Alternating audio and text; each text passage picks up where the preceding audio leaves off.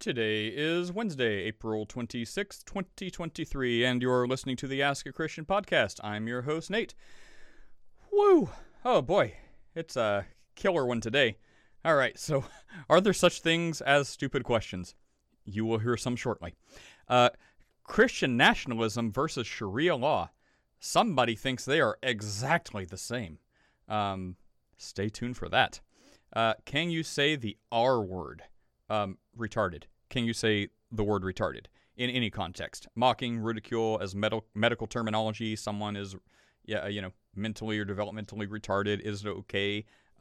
Where should the line be? Does it fall to intent? Are there some words we can't say? If there's some words we can't say, but we say them, they get overruled, and then we can't say them, then people with malicious intent just pick the new word. So eventually we can't speak. So somewhere between respectful dialogue and freedom of speech versus, not wanting to step on people's toes, wanting to have a decent amount of respect just because you're a decent human being. We have to have freedom to talk. And then, goodness, it's like an hour and a half of transgender issues. Case study, use this podcast. The only dog I have in this fight of transgender issues and what the Bible has to say about it is Christians, as you will hear, constantly, they just don't understand. And I'm not saying I am all things transgender understanding, but I've had a lot of conversations. So, I guess I get the point of view typically shared to me by transgender people asking questions about, God and the Bible, about transgenderism. So, it's just because I've been there, done that. But Christians, if we want to speak about transgender issues, we need to at least know what the Bible says about it. Surprisingly, not very much.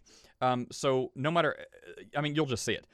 Christians come up, they're like, the Bible says men shouldn't wear women's clothing. Great. They're going to tell you it doesn't apply. That's going to fall on deaf ears. Find out why.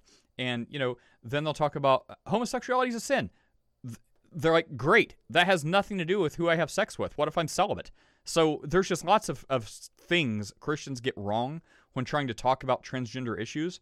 And we're going to try to work through some of that today so we can effectively tell people what the Bible's stance on transgender issues are. All right, wonderful. No controversial topics there. So check out the Ask a Christian book, which gets into a little bit of this, on Amazon and how to do it without starting World War III. And check out the Ask a Christian store. The link is in the description to buy merchandise to facilitate conversations in a civil way about Christianity and explain the hope you have and why you have it. Jesus. And then you can also just straight up donate to this podcast and keep us going and show your support for trying to have civil discussions and bring the gospel to people of the internet. So, take care, enjoy. All the links are in the description. I'm talking too fast. I'm like the Micro Machines guy. Please share these links and the podcast with friends and family and especially people you don't like and make them listen to this. All right, here you go. Enjoy. Take care. Bye. But there are no such thing as stupid questions, right? Nah, I used to, I may have agreed with that, like when I first heard it when I was like 5. No, there are stupid questions. Well, there's also leading questions. It's like you put your conclusion into the question, and then you have no choice but to answer it with the conclusion they've already drawn within the question. Yeah, it's called a loaded question. Morning, everybody. Hey, I was just going to ask Michael, what logical fallacy is that called? Answered my question without even me asking. Yeah, it's called loaded question. Yeah, it's interesting. I used to think the same thing, that there weren't any stupid questions. I learned otherwise, but I also think it's important to. I think sometimes, depending on let's take spaces like this, right? There are people with varying degrees of knowledge, and you're never quite sure of who's listening, or when I say who's listening, what the knowledge level is of the people that are listening. And I think sometimes there are people that don't ask questions because they don't want to look stupid. And so I still err on the side of it's better to ask the question. And hopefully you'll experience a degree of charity from whoever, to whomever is listening. And they'll find even if it is a cataclysmically stupid question, that they'll find some grace in answering you in a way that doesn't make you feel stupid. Or there are no stupid questions, only stupid people. Yeah, I have encountered my fair of, people. It's like Anybody see the movie Oh Brother, Where Art Thou? Yeah. Oh yeah, I love that movie. Yeah, really funny. It's at one point what the George Clooney's character says, you're dumb as a bag of hammers. That has become one of my favorite pejoratives to chuck out at times. Just because there are some people you come across, it's like and when I'm feeling much less charitable, which does happen sometimes, I have been known to use the term oxygen thief. But that's but then I try to control myself. Anyway, I had a Bible question because I'd like for you to Is it try a to help stupid me question? No, it is it is important to look at the context. So I've already reviewed the context of the two Bible verses. They appear to me to be a direct contradiction. So the first one is in Matthew, where it says God is not the author of confusion. And then the second one is in Genesis 11, where God comes down and confuses the languages of people. Tower of Babel. Oh my goodness. So Really? what's interesting? So stupid. Sorry, just kidding. So what's interesting about that is in the verse in Matthew, it talks about basically the way, and this is my perceived reconciliation that will be offered. So let me see if I can totally strawman your position. Since Chris talked about fallacies, let's see if we can use them all in one fell swoop.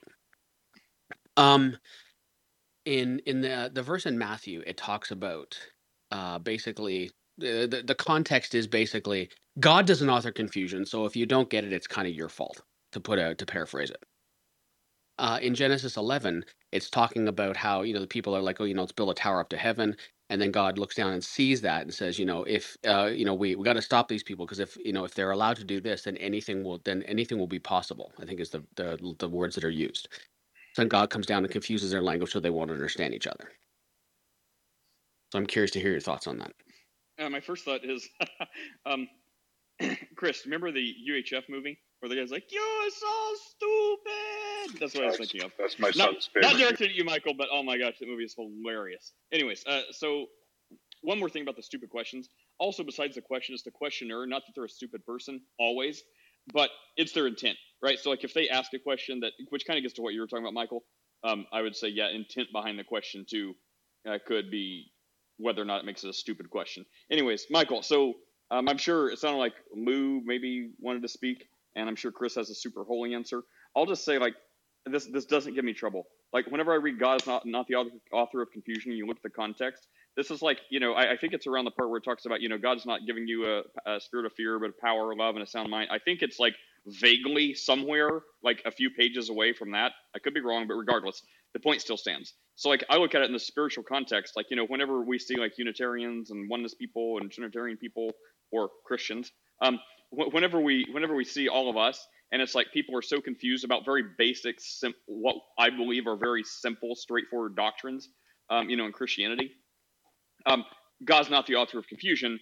That's why you've got like almost like 2 billion Christians agreeing on the very, very simple salvation type issues. And then you only have a few people that still call themselves Christians that, like a small percentage of that seems to go awry because, God is not the author of confusion because everyone gets it. There's only very few people that manage to still mess it up. Anyway, and then whenever you look at the Tower of Babel, whatever. Yeah, it talks about he scrambles their language, and there's also other places like I had a minute ago, but yeah, there's other spots where it clearly talks about he'll confound the wisdom of the wise, and where in John where they ask Jesus why he speaks basically in riddles, in parables. You could sort of say that's confusing. So it doesn't mean there's a contradiction. It just means context is key. So. Chris, would you like to give a Bible answer now? Well, so where in Matthew does it say that? I know in 1 Corinthians 14 it talks about that. I'm not sure in Matthew where it talks about it. No, yeah, you're right. You're right. It's Corinthians. I totally muffed that. Okay, so in the context of 1 Corinthians 14, it's talking about God is not the author of confusion within the confines of the church service. Okay, but God is clearly the author of confusion for other things. So you're right; He's the author of confusion at the Tower of Babel. He is the author of confusion, just as Nate pointed out, with parables, so that people will not believe. He specifically confuses people and darkens their understanding on purpose. And in Corinthians, right, it was also the greater context is because people were like trying to get out of order, and there's like, people giving like multiple messages in tongues, and like it was becoming a jumble. And so that would be like the greater context too, right, Chris? Like I was like, no, look, this is orderly. There should be no more than like this done. There should be no more of this thing done. Like God's not the author of confusion. So yeah, that would be the greater context to keep the church service from coming into like a circus or being like 16 hours long, because everyone's like, oh, you have a message in tongues. No, I have a better message in tongues. It's like, guys, this is not no. That's interesting, because if you want to take broader context, right? First Corinthians is also where it talks about love love is kind and patient, right? And if you link that to First John, where it says that God is love, right? So if we look at First John 4, where it says God is love, and then if we look at in broader context, First Corinthians, where it gives a biblical definition of love being kind, patient, etc., right? That verse we've all heard at weddings a million times. Then my thought, and again, godless heathen talking, it doesn't sound very loving or kind to quote unquote be the, as Chris said, I'll use his words, I'll damn him to hell, to be the author of confusion, right?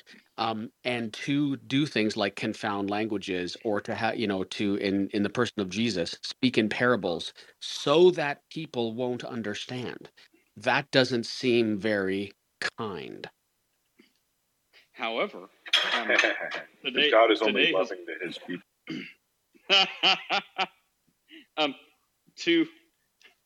I didn't deserve the belly laugh it got. I was thinking if I say anything conciliatory, he's just going to say I'm a Calvinist again. So I'll just let that one lie. Too late, I stepped in it. But what was I going to say? Well, yeah, today, like I've already read like my share of posts of how like atheists are going to give God a piece of their mind if he exists, and God's going to have to grovel and beg their forgiveness because I don't know, they were poor or something. Anyway, so what you say, Michael, I get your point, but that means all your premises have to be true. So what if there were, and again, like there's plenty of arguments that I'm sure everyone's going to give you, but just to take your point and run with it, what if just one premise was false? Like, you meet God and he's like, oh, here's actually the reason. You're like, wow, I never thought of that. I got you all wrong. Anyway, just, in the interest of, we don't know everything. Yeah. And and I accept that. I mean, and that's a very, that's a charitable way of looking at it, for sure. And I accept that, like saying the things that I said before somewhat begs the question, throwing another logical fallacy this morning, Chris, that that you're assuming the truth, right, of the statements, right? So, and that's why it's both hard and important to try to do as close to, this is what I try to do, and I've actually had people tell me that I can't do it because I'm not a Christian, but I try to do what's known as, and you know what this is, an internal critique, right? The problem that I've come across is that there are some who have said that you can't do an internal critique unless you accept the truth of what it is you're saying, which I think on the face of it is bollocks. But because somebody said that to you? Yeah. Actually more than one. So because it doesn't allow for, I don't think it allows for as close to objectivity as we have the capacity to get. But then Nate, you just said, sorry to change track just a little bit. You said something very interesting. When I'm particularly full of my more virulent atheist fervor, there are times when I would agree with the statement. It's like, well, if I do go to, if I do get to, die and turn out this whole Christianity thing is true, then I'm going to give God a serious finger waving. And while I would like to, what's the best way to put this? I've always been able to be, um, I've always been able to act away in a way, at least while alive, that to have the courage of my convictions, right? So if someone says something that I disagree with, regardless of the setting, especially if it's particularly egregious, I will stand up, I will speak out, I will say something, I will do something. But I think that I think that I would say that if everything that you guys believe is true is actually true, then I'm probably just going to stand there soiling myself, scared, right? In the presence of in the presence of this God. I would hope that I would have the courage of my convictions, um, but I don't. But I guess probably most fair to say you don't know how you'll react to something until you're actually faced with it. But I agree with but that. but to say that, well, I'm gonna, God's gonna have, like I've heard somebody say, God's gonna have some splaining to do, right? Um, and standing here now, yes, I think the same thing. Given the reality of that, of the potential reality of that situation, who knows? Yeah, and I mean, I fully expect, per my belief, for all these people, who have a bone to pick with God, if He exists in their estimation, they're going to immediately realize that they've just been wrong and they've had a gross misunderstanding through whatever reason that's not God's fault, and they're like, oh crap, oops. I don't think anyone's really going to be like, I don't know, seeing that they were right in their accusations against God, that they also espouse probably doesn't exist. But that's just my humble suspicion. Yeah, and I guess my only thought would be that if it is the case that uh, what the Bible says is true, then my hope would be like, I think it was Bertrand Russell, when he was asked, it's like, well, if you're standing there, you're dead in your face with God, um, what would be your reasoning that you gave him? And he said, he somewhat famously said, um, I would look at God and say, I'm sorry, my Lord, but you did not give me enough evidence. I don't know. Who knows?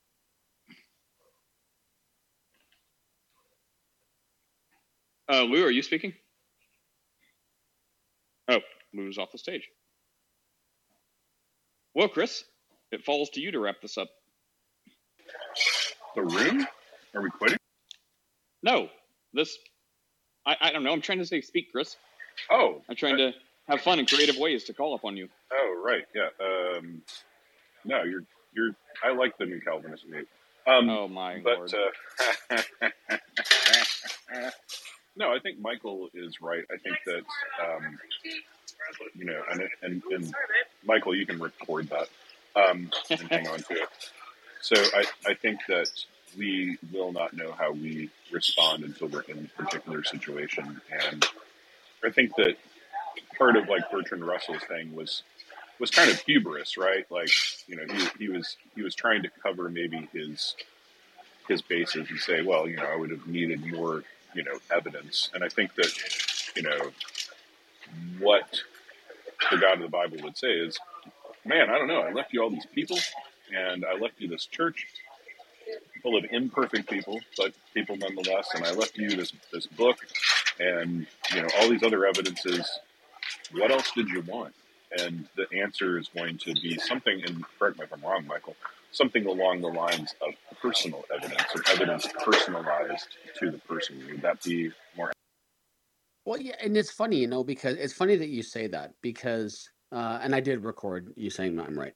But one of the things that I find interesting is, is when it gets broken down to the lowest common denominator. Because I spend so much time talking to people that disagree with me. It almost always, when you break it down to the lowest common denominator, comes down to, and this includes people like Matt Slick, when I've spoken to him, comes down to personal experience. Matt Slick will, like, if you ask him, he will tell you about his conversion, not only about his conversion story, but he'll also tell you about the terrible story about when his child died, and and the feelings that he had surrounding that, and that has always been, again, almost always been the case. And so, what I guess, if I put on my, what I call it before, Nate, my hat of charitability +5. If I put that on, then my hope would be that this type of revelation, for lack of a better term, will be made available to me as well, right? Because I think Chris, you would agree with the only way, and I'm sure Calvinist Nate would say this as well. The only way that I'm going to know is if God wants me to know, right? So that's what, so like like that's where I see so many of the stories go when it comes to talking to believers. I would not say that. Oh, I mean, sure I you would would. say, the only way you know is, sure, if God wants you to know, but if God wants you to know, it's because you already, all on your own, would decide that you want to know. Therefore, if God doesn't want you to know, it's because you've also decided that you don't want to know. So God also decides you don't want to know for you. So basically, the way Nate sees this Yay, is compatible.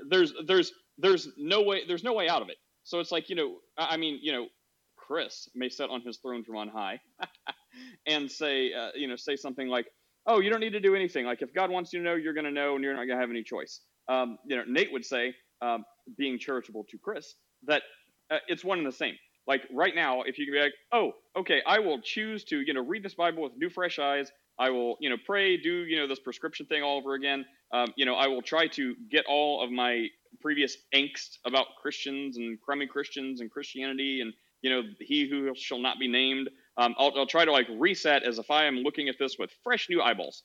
And then if you're one of the people, because you've decided either now or in times past that today is your day, and you're going to call on this name of Jesus and ask Him to reveal Himself to you. Well, then great. God would have also decided that for you. So there's no way to blame God or put the burden on God, because it's one and the same. Like whatever you decide is, sure, you could say it's what God decided, but it's also because you've decided exactly the same thing. It's interesting. I've never. This PTR is just I can't concentrate when you do stuff like that, Chris. Sorry. I've never met someone who didn't want to know what the truth is. I don't even know what it means to not. Have you met Bob? Have you met baptized? Well, so okay, but and okay, so I'll flush out what it is that I mean.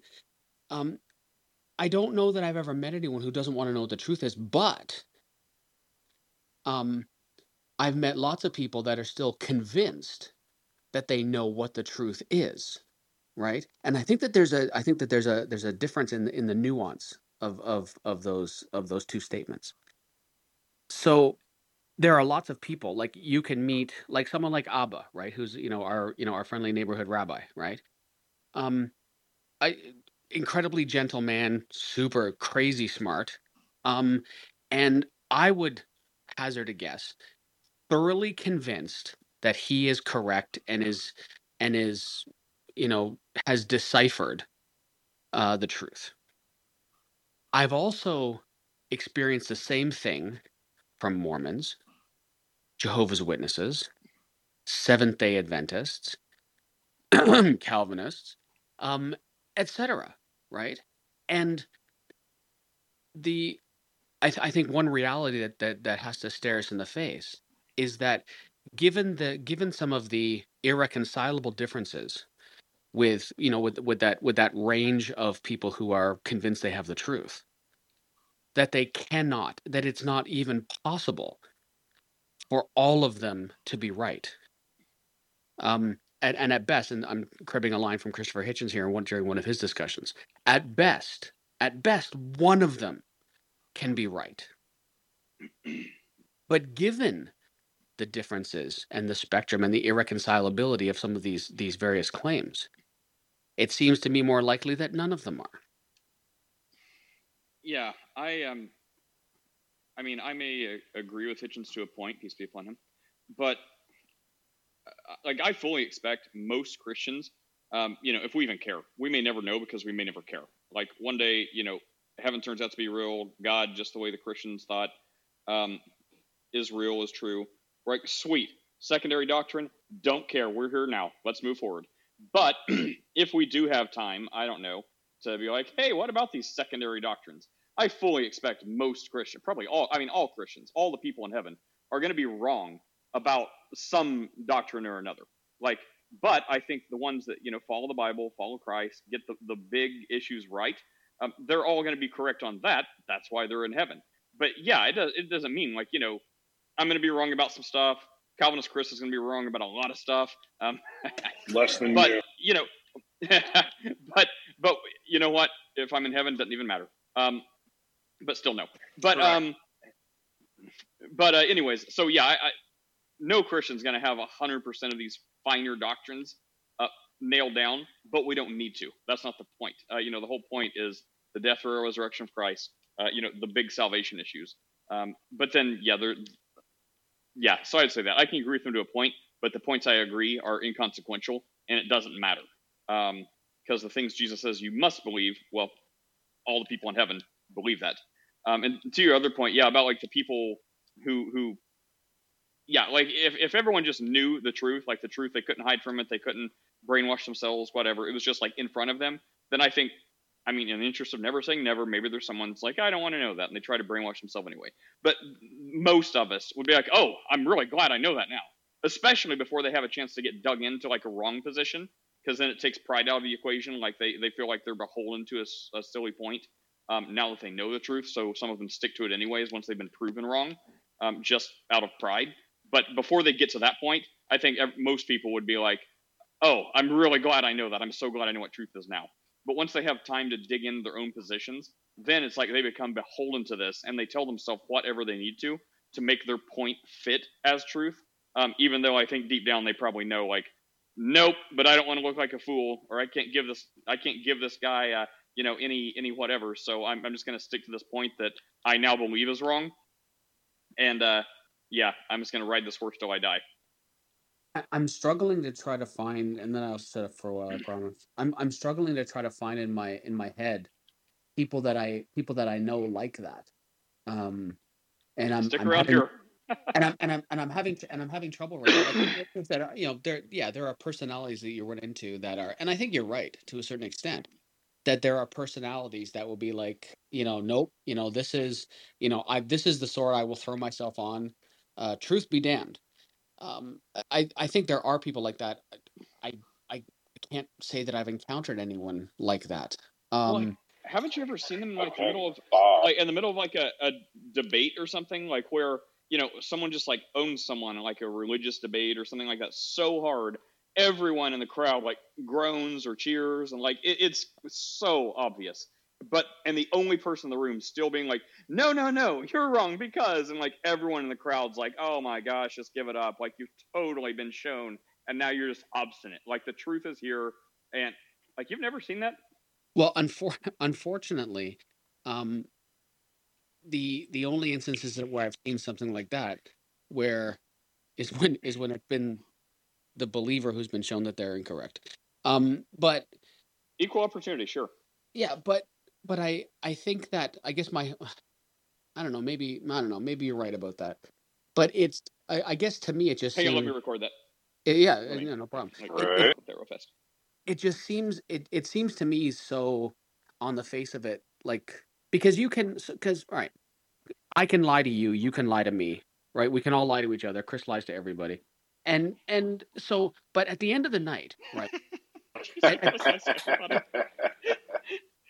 At the end of the night, yeah, I'm having fun this morning. At the end of the night, when you're standing in front of the mirror and you finish your teeth, you can't lie to yourself, right? There, like I don't. It's not. I don't. I think you can, unless you have some kind of serious mental health issue. You can't lie to yourself, right? You know whether or not you worked as hard as you could that day, whether you did everything that you could have done. Did you work as hard as you could to finish that project? Yes, I did. And then you're like, yeah, I probably could have done better. But you can't lie to yourself, right? So it seems to me just so blatantly like why would you want to do that? Like why bother getting out of bed in the morning if you're not even going to be honest with yourself? It just kind of makes me shake my head. But maybe that's enough. I mean, well, there are people who live the lie, and then there's people who have deceived themselves, so they believe it's true. Like they would never say they're lying to themselves. I mean, some people maybe, just to never say never, but most people, again, most everyone would really believe what they say they believe. They've just they put so many walls up of like basically deluding themselves that they really believe the stuff they're saying. But hang on, Veritas has been up here for a long time. I just wanted to see if they had anything to say. Yeah, I would just say the fact that you have the thought in your head means you have an opportunity to investigate it. So, whatever's important to you, if money's important, you're going to work, between 40 and 60 hours a week.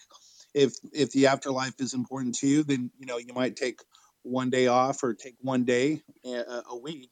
So in other words, 8 hours, 12 hours, whatever, and actually read the Bible for yourself and go off of what other people say. But I mean, what I'm trying to say is the fact that you're thinking about it means you have free will opportunity from that point on. So it's not like you're not predetermined to go to hell. The fact that you're thinking about God and you're on a platform like this about Christianity is proof evident that there's something to it.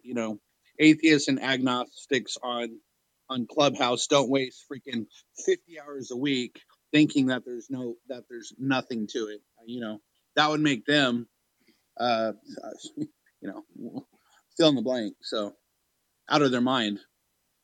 It's interesting, and a really bad hobby. Charity hat +3. It's interesting, right? Because I mean, I spend what my wife would call a disproportionate amount of time doing that very thing, right? Talking to people that I disagree. Now, I also spend a good amount of time talking to people that I do agree with. For example, tonight, joining us on the Canadian Atheist is Dr. Darrell Ray, who's the president and founder of the Recovering from Religion Foundation and author of the book The God Virus. So yeah, there's that. But anyway, enough. I get that point, but okay, so I'll give you the exact parallel opposite. Christians do not go around studying and talking all day long about the flying spaghetti monster, which does not exist. But atheists view the Christian God as such, and they spend 40, 50, 60 hours every single week, which is just mind-blowing, on the topic. And so that's a literal, real analogy. We spend like 1 minute every year mentioning this example, flying spaghetti monster. We don't care, we're Christians, and yet the agnostic or atheist, they're not atheists, they're really agnostic. Your microphone keeps going in and out. Is there a way to stabilize that or fix it? Like we hear you and then it gets really faint, and then we kind of hear you again and then it gets really faint. We heard everything you're saying. It's just kind of hard to follow. Oh, okay, no problem. Like teleportation back and forth yeah, that's it. Yeah, but no, okay, so superpower. Okay, yeah, I would say I'm not an agnostic; I'm an atheist.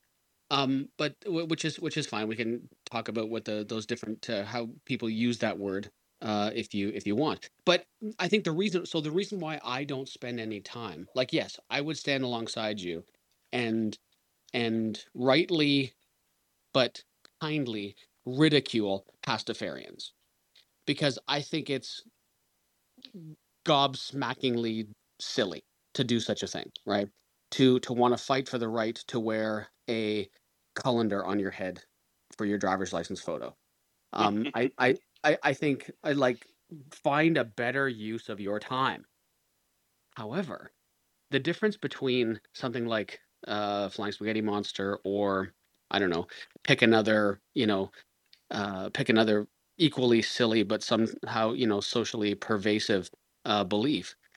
The differences between those is that with some, and let's set aside Christianity for a moment, so that everybody's guard comes down a little bit.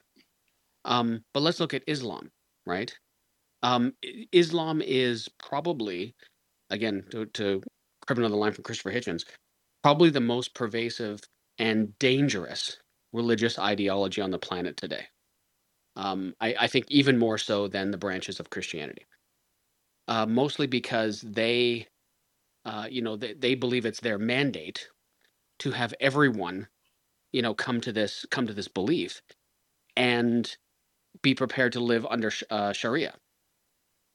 And I've heard Muslim apologists talk about this kind of stuff, and I think it's actually, there's passages in the Quran that talk about this, that you try to do, you basically say, either you have to be prepared to, live under our law, or jihad, right?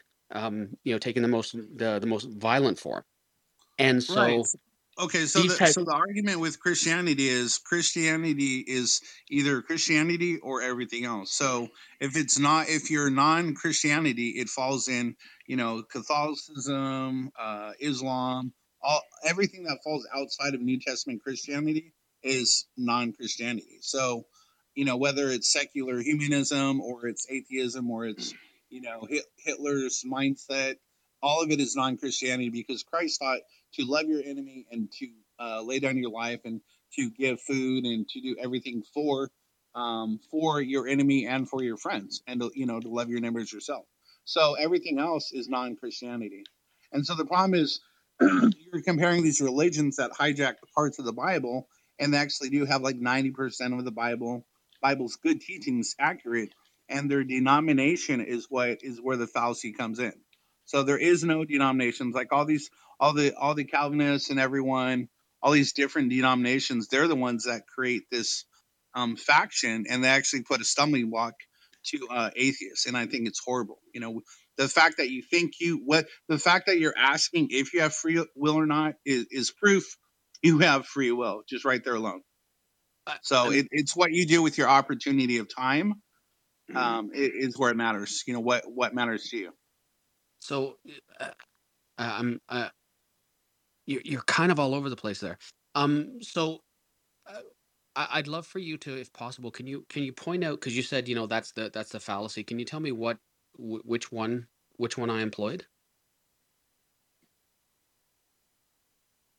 On which part of the Yeah, conversation? because you started it off with what you said. Well, let's exclude the Christian God, and I simply said that everything that's non-Christianity is exactly that. Whether you mention specifics about Islam or atheism or evolutionary mindset, and why people may or may not kill each other for survival of the fittest, etc., right? It's all the same category. And then I compared it with saying Jesus did preach the opposite, to love your enemy and help one another. So Okay, what can you tell me? Can you help? I want to make sure that you understand where I was coming from. Can you steelman my position? Can you tell me why it was I excluded Christianity from my critique? okay, so here's the steel man. Jesus, okay, since the Bible is true and God is Jesus, Trinity is real, then eternal life, all the claims are real, then the afterlife is the most important thing, and God wants to make sure that everybody has that opportunity to go to heaven. Therefore, the last thing you would ever want to do is kill somebody, because if they don't believe your religion and you kill them, you purposely sent you purposely sent them to hell, right? You purposely sent them to a place that you want them, you're supposed to want them to go to heaven, right? So if you knowingly know they don't believe in your religion and you kill them, you take their life, right? They're not going to that place. So our religion that pushes death, right? The Bible says that those that love death hate God. So New Testament Christianity is the exact opposite. We'll go out of our way, and sometimes people even lay down their lives, like missionaries, right? It's rare, but missionaries will die for their people, for the people they're trying to witness to and hate them. So it's the exact opposite message. So does that make sense? Not in the slightest. Can I chime in, Oh, I think Michael? yeah, Go ahead, I Nate. think he tried to steelman his position. I think Michael was asking if you could steelman his, like why he. I mean, he said it. He said, to put all the Christians' guard down. But Everin's a believer. He could Well, I just want to chime in. As a Christian, I just want to chime in about the spaghetti monster thing. Just one point you mentioned. upon him. Yeah, the obvious difference between the spaghetti monster and what Michael does is that there aren't anybody on the face of the earth that I'm aware of that is a believer in the spaghetti monster. If there were millions and millions of people who are believers in the spaghetti monster, I think there would be people on Clubhouse trying to attack the existence of the spaghetti monster. But because there are no such people, it's not like an issue. But the reason I think Michael can, the reason why there are people who are atheists, they don't believe in God. And so if they believe that I'm wrong, and I understand an atheist believing that I'm mistaken, I'm deluded, I understand that. It makes sense. It's logical for them to want to attack my position, which they believe is wrong. Right, Michael? I mean, I don't think that's that's not. Is that correct, Michael? That you believe people who are Christians are wrong? Okay. Yeah. I mean, and so you did a good job of that, Ed. Sorry, that sounds patronizing. But yeah, no, it's correct. Like I don't waste my time going or trying to combat people who don't believe the things they're talking about either, right? Like I think what Ed said is 1,000% correct. Like I don't even know anyone who's ever encountered a pastafarian who actually believes the flying spaghetti monster exists and has reached out and touched them with his noodly appendage, as they like to say. I don't think that that's a thing, right? But because of the pervasiveness of not the belief, right? I don't care what it is you believe. It's when people of different religious faith convictions attempt to foist their beliefs not only onto me, but have it so that it might become law in certain cases that I live my life according to their religious convictions. That's a difference. And what Nate said was 1,000% correct. The reason why, to steelman my own position, the reason why I very specifically set aside Christianity is because people are generally more open to listening to what another person has to say when they don't feel personally attacked for their strongly held religious convictions. But anyway, there's other people that.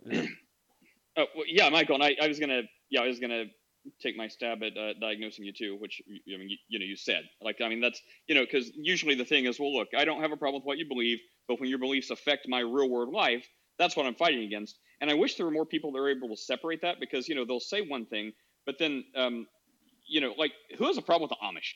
Not many people have a problem with the Amish. Like, they keep to themselves, they do their own thing. People are like, oh, okay, well, they dress interestingly and make good furniture. I don't really know or care what they believe. Whatever, to each their own. But they essentially believe in the same God, as the normal Christians. Like, they have a fairly orthodox view of Christianity, as far as I understand it. Maybe different sects are different, but I mean, as far as I understand, they're like Anabaptists and have a decent grasp on the salvation message of Christ, as far as I understand. So I mean, they would be like of the Christian faith. But then they get that same fervor, like, let one Amish person, I don't even know how that would happen, but be in a forum, and these anti-theists who would say maybe they don't care what they believe, but they attack what affects them. The Amish would incur the same wrath upon them, even though they're like, bro, I don't have anything to do with the way you live your life. They're like, you're God. So I don't know. I get what you're saying, Michael, and I understand that. I just wish more people were able to differentiate and really practice what they preach. And like, well, look, if it is only the way it affects your life, then go after the Westboro Baptist Church or the specific people in Congress, or whoever it is you think is so affecting your life with their Christian-y stuff. And the people that aren't doing that, and like whenever you said the God virus, when we talk, like, a lot of times other in the same vein, people will talk about how, well, I don't I don't really have a problem with religion. I just don't believe there's a God. But then it's hard to believe when they write books, for example, like the God virus, and like have this very, very, very aggressive anti-theist stance.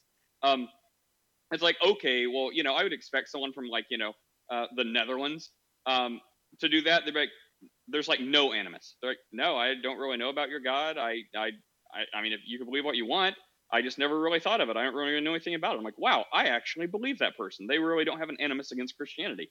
But then other people, like especially in the Western world, will say that same thing, and then they just like post all these like rants on Facebook and all this stuff that's like very, very aggressive anti-God. I'm like, okay, well, I don't believe you so much. Like, you clearly, and you could say you hate the concept because you don't believe in the deity, but you definitely have a bone to pick with, the guy that you think does or does not exist.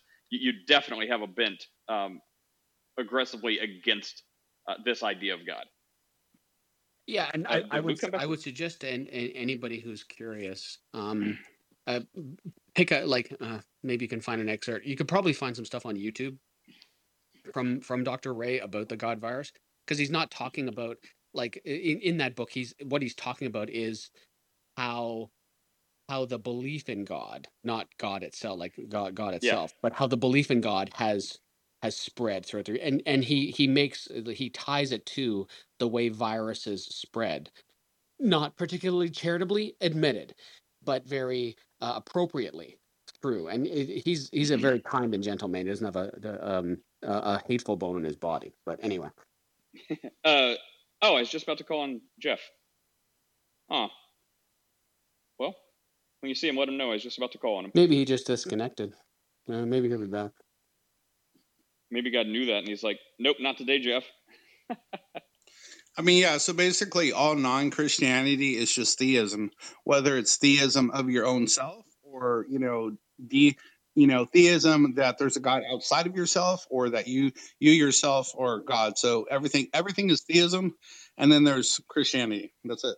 So I would be, and again, I'm trying to be as charitable as possible, but I would appreciate if you don't project what your thoughts on my stance is onto me. Oh, right? I mean, I'm making clear statements. I don't need like 5 paragraphs to try to get people to think a certain way. They're very clear axioms. They're clear statements.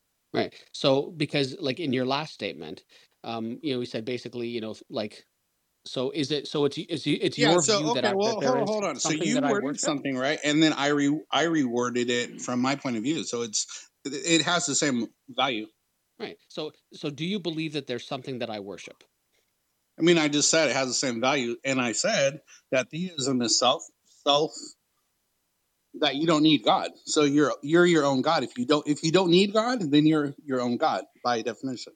So even though I tell you that I don't think that well certainly there's and very tongue in cheek, there's a couple of ways that can be demonstrated that I'm no God. One, I'd be a lot richer and a lot better looking. Two, there wouldn't be things like famine or disease. Sorry, that's a poke. I didn't. Okay. Yeah. No. It's funny. But, yeah, it's cool. But. So what I'm telling you is that I specifically don't do that, right? I don't. So you actually just made a case for anti-atheism, right? I mean, it sounded good. How did I do that? Because you're saying if you're God, you would, because you're not God, all these other things, you would stop all of it from happening. Sure. So, yeah. Right. Hey, Michael. Yeah. I think it might be helpful if we, the points that Veritas is making about an atheist is they believe that their own God. So I guess it might be helpful to ask, like, okay, what are the distinguishing traits of someone that is a believer in God or a theist? And what does it mean to worship something? Veritas, so like when I say I'm a Christian, I believe in God, that God is all-knowing. He's worthy of my worship. He's all-powerful. He's everywhere present. I believe that, and I worship God, and He can help me in my life, and He saved me. So if I rejected God's existence and I believe in myself, do I begin to believe that I am omniscient or all-powerful? So what would that mean? How does an atheist manifest that fact that he worships himself? Like, I understand you're asking me, right? Are you asking me? Yeah, go ahead. Yes, go on, Veritas. Yeah, I mean, so I guess the bottom line is it comes down to what's the purpose of God? How does God matter? How does God interact in our life? And to answer that simply would be the next level. Like if we are eternal beings and we live forever, then if there is a heaven and there's not a heaven, if there's hell, in other words, then yeah, the purpose of God is to God reveals that what His purpose is to save us and to take us to that eternal dwelling place versus what he claims is judgment. So we're only we would know none of this unless it was revealed by God. So God's purpose is to step into humanity that he created us and to save us from the judgment that he declared upon us. But because he's a savior, he's made a way out. So he has the right because he made the way out to get out. So people that reject the free gift, like that's on them. Well, hang on. Jeff came. Well, Jeff came back. Jeff, I tried calling on you like right before you left, or right after you left. But yeah, I wanted to give you a chance since you've been up here for a while to say something. Oh, hey, good morning. I appreciate it, Nate. How are you?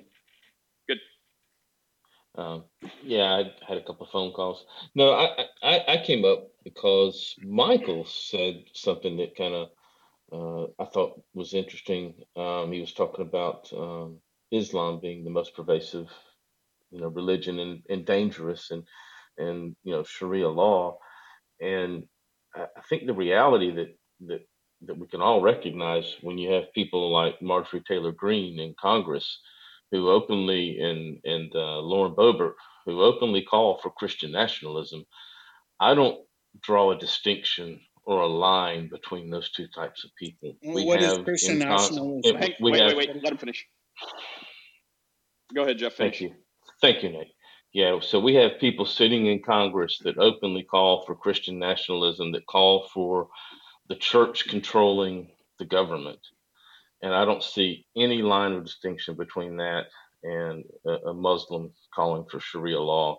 So I think that we do need to be concerned when we have voices like this that are in our government saying these things. And it's not just because it's Christianity. If there was a Muslim in Congress or any other religion saying the same type of thing, I would be just as concerned. Okay, so without going down a super long road, because Edwin was in the middle of talking, but just to address this quickly, and to, I guess, get over this quickly, without going down this whole thing, if you can't tell a distinction between, quote, Christian nationalism, however you define that, and Sharia law, I'm just going to say murder, rape, and torture and death. So if you find, any of these people who want Christian nationalism calling for murder, rape, torture, and death, then yeah, I'd be like, okay, it's probably pretty close to Sharia law. If you don't find that, which you won't find that, that's a huge distinction. And if someone cannot decide the difference, then that's a person I just can't have a conversation with. So look for murder, death, rape, and torture. If you find both sides agreeing to that, then sure. But you won't. But Edwin, you were in the middle of talking. I just wanted to give Jeff, and thanks, Honest, for we'll get back to you if you want. Ed definitely finish up, and then I wanted to just address Honest for a second because he just kind of invoked my name, and I'll offer a point of clarification. But go ahead, Ed, finish. Yeah, I'll be brief. Yeah, I was just addressing what Veritas was saying about like that. I think he was suggesting atheists, they do believe that they believe in a God, they just believe that they are God. I was just wondering what does that mean if you believe that you are God? I mean, obviously, Michael, you don't believe you have the divine attributes, but so that's what I wasn't clear on. There's everything else other than Christianity is theism, and then you kind of believe. I was just saying that we Christians believe in God because there is a heaven and hell distinction. But if an atheist has created a non-heaven and non-hell in their own existence, in their own mind, and how they deal with life, then yeah, they're their own God, whom simply created neither. Does that make sense? They created no hell, no heaven, and just life as it is. Period. That's how easy it is. That's the distinction. We believe in God, and God says there's a distinction of heaven and hell, and it's more favorable to go to heaven, whereas an atheist and a theist and agnostic atheist say that they created their own mind frame, their own worldview, and that there is no heaven or there's no hell, and that's their own reality. So yeah, they're a God who just who got rid of the idea of heaven and hell. It's that simple. So there's a bunch of problems with that, but I want to address what Honest said. And Honest, I think I would have to. I'm not gonna pull back on what I said, but what I will say is, as a Canadian, I have what I will call a delightful degree of separation from some of the truly what I would stand alongside you and call atrocious things that are going on in the United States as well. True what Nate said, not to the same degree as with Islam. The reason I said that is because from my perspective, as someone who doesn't have to live under the thumb of politicians trying to enact what I believe are unjust laws, um, I have that degree of separation. It was never my intention to downplay some of the things that are going on in the U.S. that again I would stand alongside you and I disagree with. Um, but in Canada, it's weird. Like the third line of our Constitution recognizes the supremacy of Almighty God. It's right in there, and yet ironically, we are vastly more secular than the United States. There are more Muslim, very large communities in Canada now. Thankfully, they tend to be more of the Sunni persuasion, which are historically a little more gentle, I'll say. But it was certainly. But yes, I'm certainly not trying to downplay anything that's going on in the U.S. So hopefully that clarifies that. Yeah, Yeah. well, maybe if I can clarify as well. When I say I don't make a distinction, I don't. I meant I just don't make a not to the physical, violent aspects of the movements. I don't make a distinction of someone trying to take a religious ideology and make it part of the government, right? So whatever the resultant um, physical actions that may result from that. I don't. It's of no consequence to what I'm talking about, right? Mm. The infiltration of a religious mindset in people in our government that want to use their particular brand of God or holy book to run the government, and they're openly saying this, is a scary thing, and that's the. I don't see a distinction. I mean, they literally want the equivalent of a theocracy, right? So, and who knows what would happen, right? Maybe it would lead to death, rape, and torture and shit. Who knows? I mean, we just, So you're I just know that I don't want a theocracy, and I don't want people in my government to openly call for the church to run the government. And I don't think you want that either, right? Because that's I wouldn't, insanity, right? Of but course, yeah.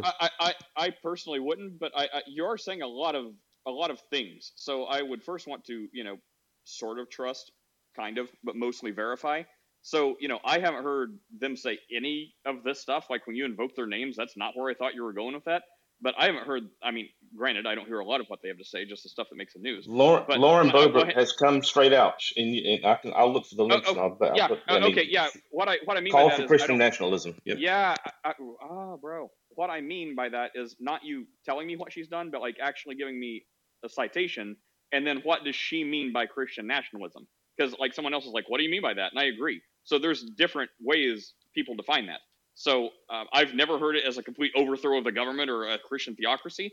I've heard it more like you're a I don't know, you're a Christian and you work for Christian values, whatever that means. People define it differently. But I've never heard someone say we should, overtake the government as a kingdom for Christ or whatever you're saying. So, anyways, when you say openly call for Christian nationalism, I would want like a citation of what she actually means by that. Does she just mean like I don't know, support stuff like abortion bans, which would bother plenty of people, or does it mean like actually have the president a sworn devout Christian and every member of Congress like declaring allegiance to Jesus? Like that's what I mean, Jeff. So like a source of Okay. what they mean by that. All right. So right here is what she says. She said this. This was at Woodland Park on 2022. She said, God said that we need to put God back in the center of our country and defeat the enemy. God is on our side. The blood has been applied. We're going straight into victory. We're all more than conquerors. Da, da, da. But then she goes on to say, we see a church unengaged in the public square because we have been conditioned to believe there's a disconnect between the secular and the sacred. There is not. And she goes on to say, where was it? Yeah, we're the kings. We're the ones who rule. And when we don't vote, we allow those Christian.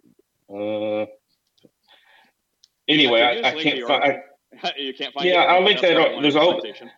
Yeah, it's on in here somewhere, and there's a video of it somewhere. Let me see if I find it. Where she actually just says that the church should control the government. That's her words, and I'll find the video and I'll link it. Okay, and I mean, just a testament to trust but verify, because sometimes, I mean, I've been guilty before, right? Like I was sure, and I'm not saying you don't. I'm sure she probably said some stuff, but anyways, that's one person, right? So I mean, does that mean she speaks for all of Christendom? Well, not me. If she wants the church to control the government. Anyway, so I'd say, yeah, attack the argument, not 2 billion Christians. But yeah, I mean, there have been things before that I was sure were accurate, and then I look. And Michael, that gets to one of the things. It's like I'm pretty dug in the trenches in what I said. Like, something I thought the Bible said. I'm like, I know it's in here. Let me get it. And after like an hour of looking, I'm like, okay, I found what I was looking for. It turns out I was actually wrong. I misremembered that. I'm like, oops. Not saying you did that, Jeff, but if you don't find a source, then I guess I will say that. There was some other direction or Michael, I just posted one link. And it is commentary. I tried to find one that was just her. And if you just go to YouTube and say Lauren Boebert, the church should control the government, and you'll get dozens of videos. I mean, so she literally says this, and that's a scary thing. I think you would agree, right? Sure. That's also like. Right. Well, yeah, I mean, that's also like Westboro Baptist Church, like saying the crap they say. Does that mean they speak for Christendom? Not me.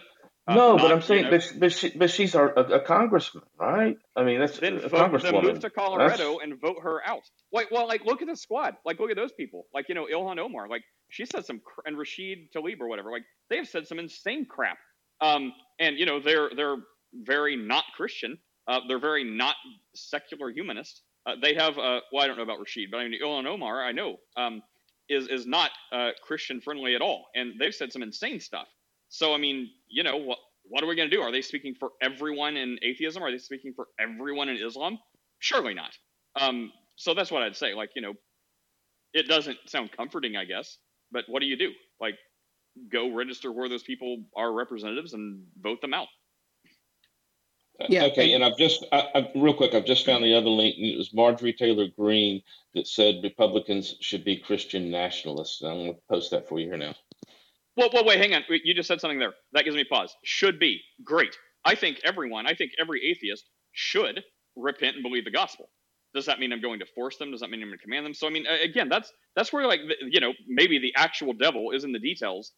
Just because she says should be, that's her opinion. Great. Wonderful. I may or may not agree. Like, I think everyone should be a Christian. Would you not want me representing you now? If I said I'm going to force everyone to convert or death, well, then I'm like, okay, well, that's. Would you be upset if she said, I think every congressperson should be a radical Muslim? I mean, think about it. I mean, okay. Well, you keep. I'm trying to be as generous as I possibly can, but you keep loading these things. Like, should be a Christian versus should be a radical Muslim. Like, when you throw out radical Muslim, you think, what we all think when we think of radical Muslim. So that's different. If she says everyone should be a Christian nationalism, Christian nationalism is a radical branch of Christianity. That's the parallel I'm making. Oh my God, Jeff, I'm almost done with you. You can't keep interrupting me, and you can't I can't correct stuff as fast as you're messing it up. So remember, your metrics for Christian nationalism, by any way you define it, the most hardcore, versus radical Islam, murder, right? That's the only benchmark. Like, there's a difference, like, right? So forget all the other Sharia law, all the other stuff. Like, murder is your benchmark. So if you find a Christian nationalist saying everyone should be radical Christian nationalists, and they promote murder, then you've got a case. Let me know. You're not going to find that, though. Or I mean, in the interest of never saying never, maybe there's some guy you will find that and be like, wow, he's bad. But if she said, everyone should be a Christian, I'm like, hey, sounds good. If she's like, everyone should be a good, respectful, peaceful Muslim, I'd be like, well, I don't agree with that, but, that's her opinion. She's not going to force it. She's not going to pass legislation. So, I don't like it, but, that's fine. Yeah, the Aviana only or thing, Pastor Sam? Oh, go ahead, Michael. yeah, the only thing I was going to say is to goes back to what you commenting of what I was talking about. Most of my or a lot of my comments were directed towards Veritas, but I don't want to speak unkindly of him since he's left, but there seemed to have just been a communication disconnect there where we were talking past one another, and it wasn't agree. fruitful anymore. Aviana, I agree with you. Did I miss the dumpster fire? Chris, you want everyone to be a Christian nationalist. Yeah, and also, Calvinism is a form of theism, but not Christianity. He did say that. Oh yes. Who said that? Aviana, did the Veritas guy that was here before? Is he retarded? Two wrongs don't make a right. Aviana, save us. What would you like to say, Aviana? No, Aviana. No slur against people with mental health. Yeah. Yes, please. Aviana, please don't use that word. Aviana, and then Sam. What's up, Aviana? Not much. Oh man, this is a very interesting conversation. Really? I'm looking for a way out. Okay. Not really. You can keep it going. It's fine. I feel like I would need to. I'm learning a little bit about what you guys are talking about. I would say that I don't know if I would necessarily call myself a Christian nationalist, but as of right now, and I have to continue to study, I do believe in what's called the mediatorial kingship of Christ and the establishmentarian principle. I don't believe that necessarily that I don't believe that the church and the state should be completely separate, but I don't believe that they should be completely intertwined. I do believe that the state should be taking their cue from the church. And I don't necessarily believe that that has to come to bloodshed and all of these horrible things that people talk about and say that that would come with that. Pastor Sam. Good morning, y'all. Man, Good morning. I just been sitting back listening. I just want to kind of make a statement, and I'm not trying to throw rocks or anything, just some consideration. Throw some rocks. Nah, I'm not throwing rocks, Chris. The challenge, when it comes to this thing about the United States being a Christian nation, the Bible in the hands of men versus the Bible in the hearts of men have been not really good. There is no way that the United States has ever been a Christian nation.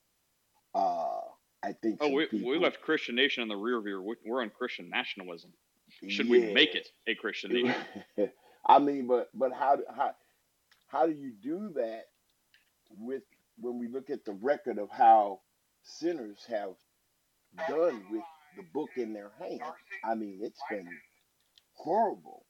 I don't think that we would do any better. We would really fare any better than we have in the past. We would be at war with others because of which is strange, is because of our so-called belief in God. That's why we would go to war. So I'm just saying that I don't believe that our nation has ever been a Christian nation. The Bible has been the centerpiece for all types of atrocities in the name of God. And so I don't think that making the government, quote, Christian will help us at all.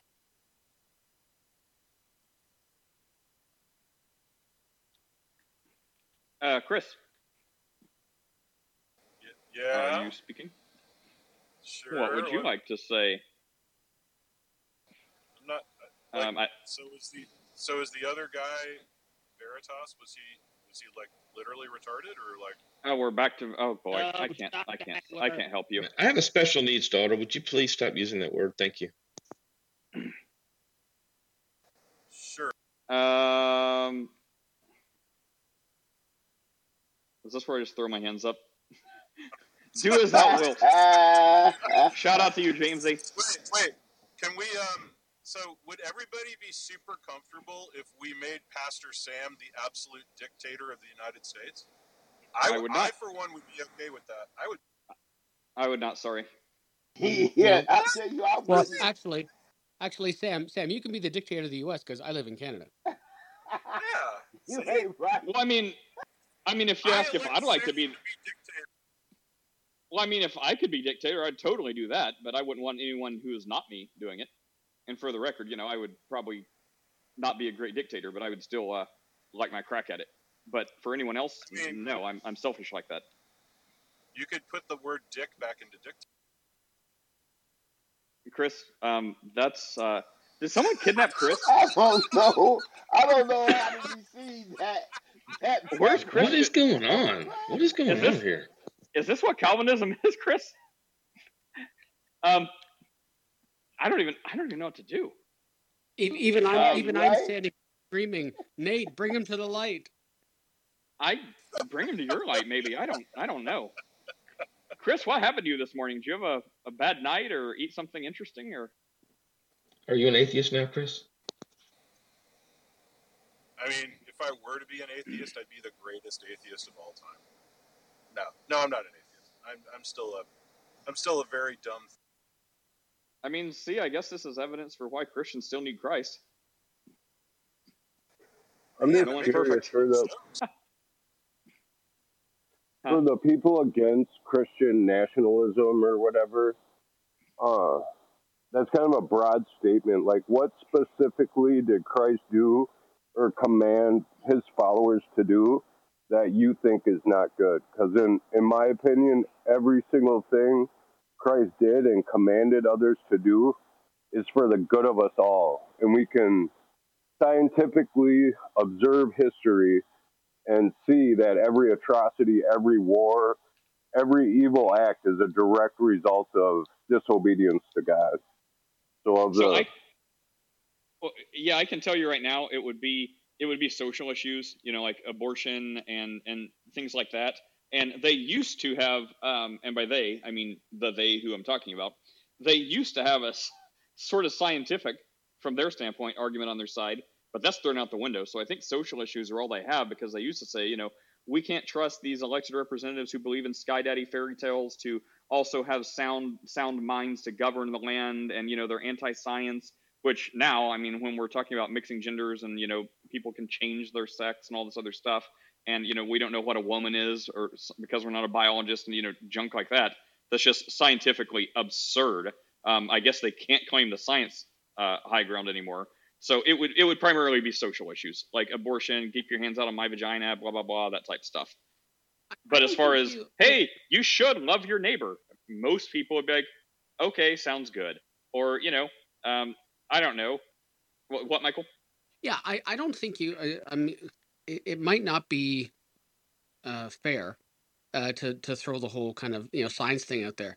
I would never attempt to say that that there aren't people who are Christian that are clearly very, very smart, right? Like, for example, and I've said this before, Francis Collins, head of the National Institute of Health, head of the former head of the Human Genome Project, right?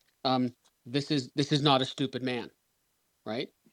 He's a Christian, right? But I would never be so arrogant as to say that that he's not crazy smart, far smarter than I am. But I think you did hit the nail on the head there, at least somewhat, in referring to the social aspect, the social issues, right? I think that is where it at least from a mark where the rubber hits the road. But I also think it's something interesting that Saint said a moment ago, and I know that it's written down somewhere. The first person that brings up Hitler loses an argument. However, when you look at, there's lots of people say, oh, Hitler was atheist. No, he wasn't. He was a professing Catholic and was until the day he died.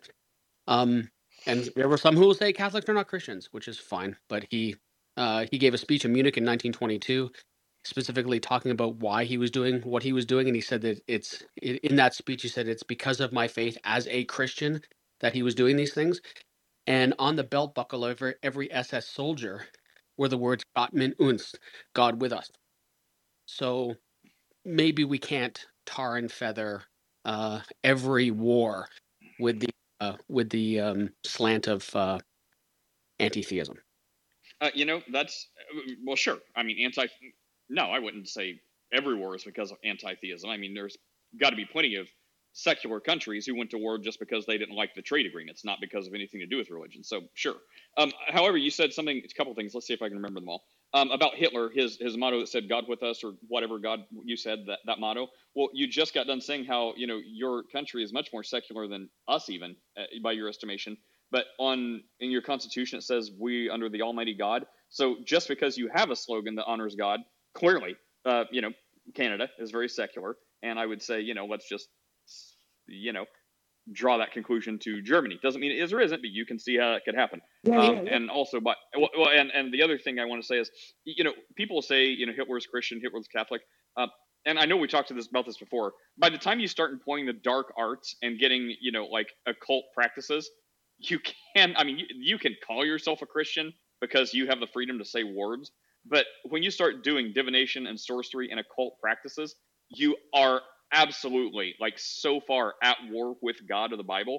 You are not a Christian in any sort of the way. You're I don't even know how to say that. That's about the best way to show you're not a Christian is to delve into occult practices. Anyways, but then the last thing I'll say is when you look at the history of the Jesuits and you start seeing some of the I don't know, it's really sketchy. If someone wants to say he was a professing Catholic, well, we have, professing Christians who I'm well, you can say it because, words, but are you? But then even if you say that, the I don't know, Pope somehow didn't excommunicate him. If you look at the history of the Jesuits and some of the dealings, if you believe history or the writings, it seemed he could have been in league with something that Rome would never admit, but kind of the underbelly or the Jesuits, secret orders, and all this weird Illuminati type stuff.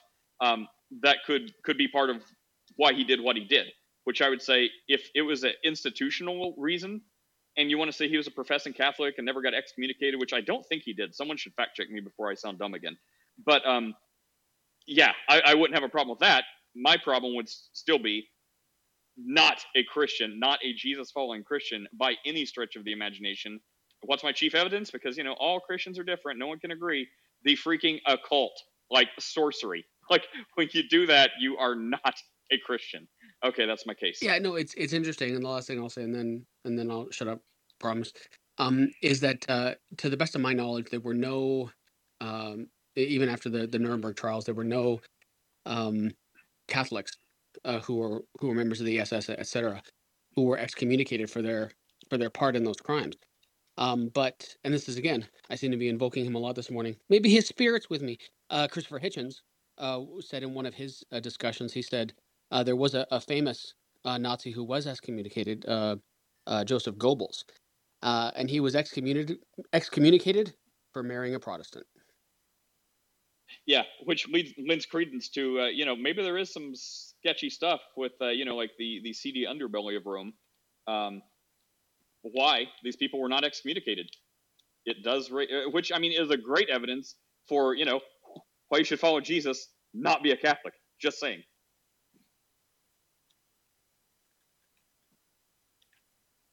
Okay, Chris, what's up, Chris? Let's give you another shot. Okay, I'll be nice. Jeez.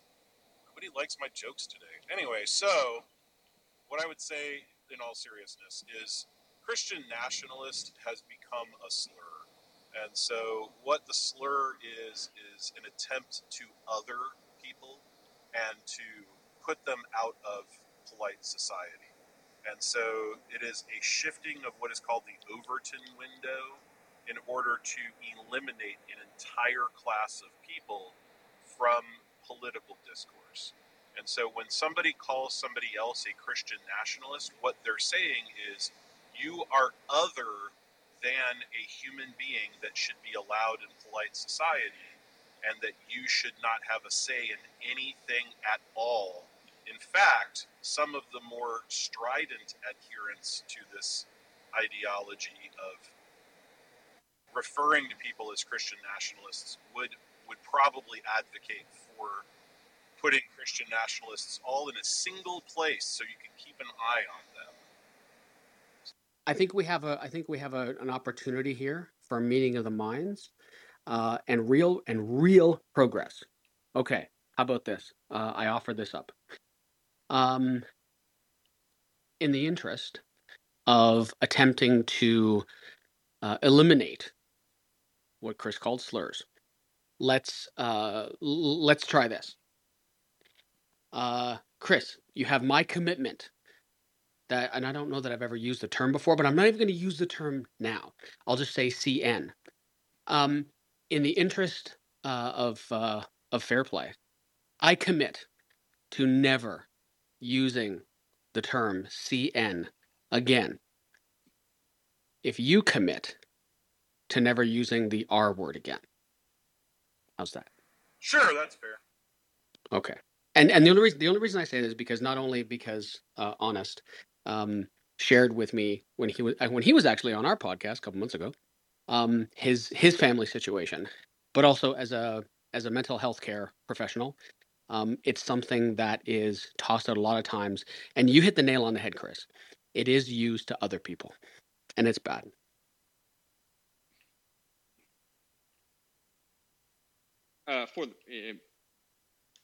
Okay, sure.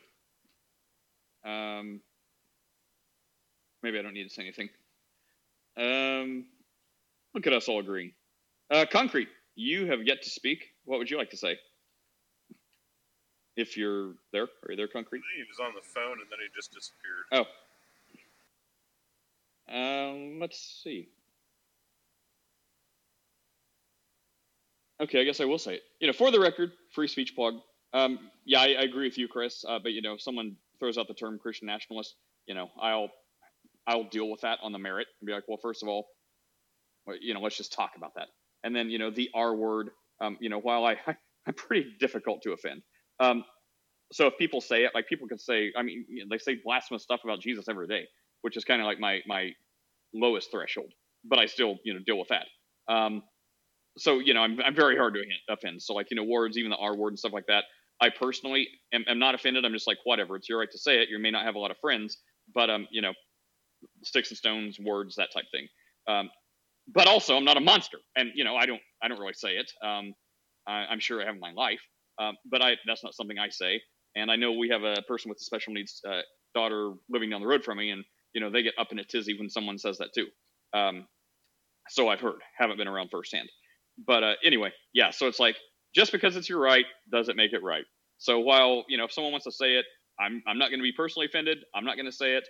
I guess that's all, just in the interest of free speech.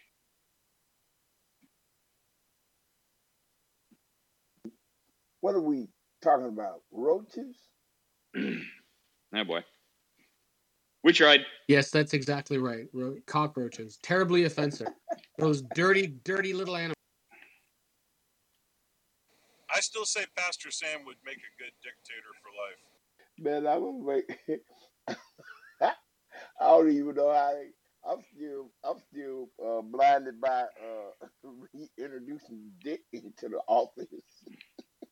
And there it is again. Hey, Nate, start. See, not offended, but just because it's your right doesn't make it right. I don't know. All I could think of was Tricky Dick Nixon. That was, a 70s, 60s, 70s kind of phrase thing. So about when we talking about reintroducing Dick into the office, I'm thinking Nixon. Sure, that's exactly what Chris thought too. That's the way you meant it, right, Chris?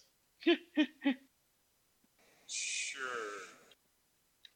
So now, I was talking to somebody the other day about the elephant in the room. So in order to turn the elephant into something, you're saying I'm fat?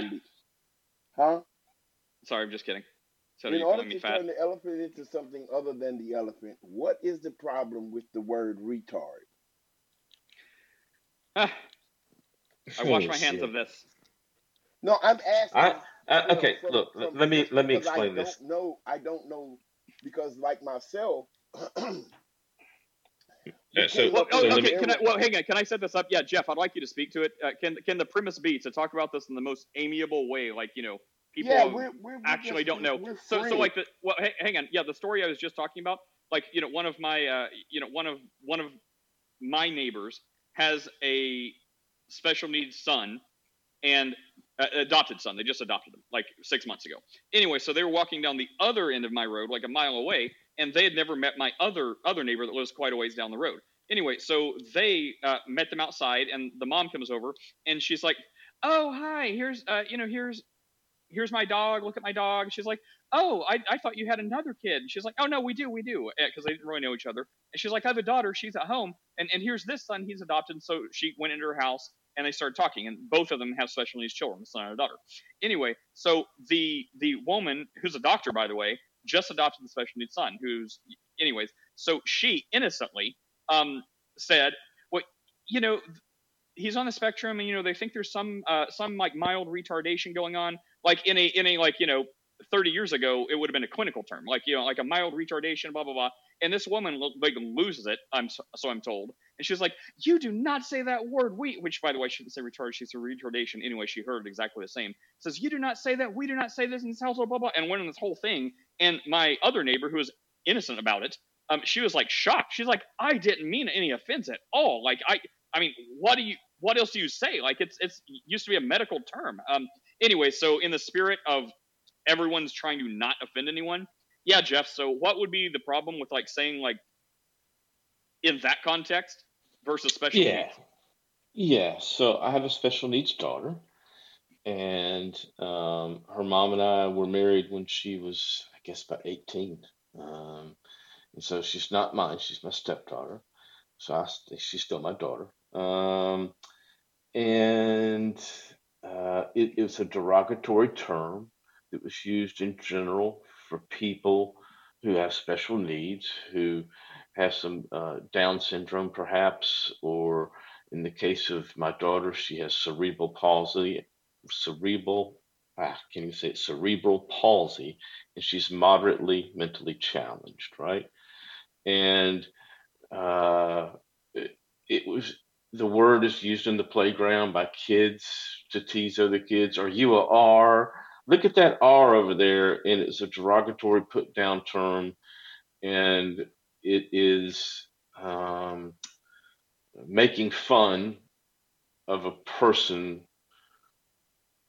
what they have no which they have no control over, right? My daughter didn't choose to be born with cerebral palsy and to be moderately mentally challenged. People don't choose to have Down syndrome, and it's just it became a pejorative and a mock, and so it's not a clinical term in that way. Now, if I were, as Nate correctly said, if I was talking about um, in a clinical setting. I was talking to another doctor, and and there seems to be some mild retardation of, and it might not even be linked to mental. It could be a mild retardation of the growth hormone, or whatever. I mean, it could be. Um, that's a different thing, and that's not what most people say when they use that word. When they're saying the R word, they're just trying to put somebody down to say that there's something mentally wrong with them, and it's not nice. Yeah, Okay, and it hurts people's feelings. I get how that's compared to the Christian nationalist thing now. Okay, Sam, you want to respond? So it's not that the person who has the developmentally uh, challenge that's offended; it's the caregiver that's offended. Oh no, they're offended. Can you imagine being a person who is moderately mentally challenged? And my daughter knows when she's being made fun of, and kids are pointing a finger at her and calling her that word. And she's in tears. Are you kidding me? Oh my So gosh. okay, Oh, I jeez. get what you're I get what you're I get what you're saying. Nobody should be made fun of. So, but this particular word, from your standpoint of view, it just automatically denotes a derogatory uh meaning behind it. That's what you're saying.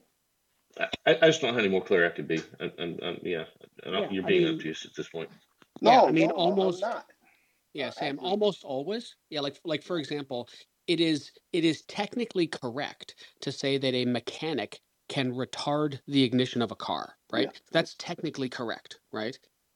However, in and to throw those big air quotes up, in context, being key and being everything, it's how the word is used, right? And like I deal with people kind of on a daily basis that operate, that operate on the spectrum anywhere between, the first percentile, people who are very, very cognitively unaware of what's going on, all the way up to kind of the normal operating percentile where we are, which is around 3%. I'm kidding. But yeah, I'm 2%.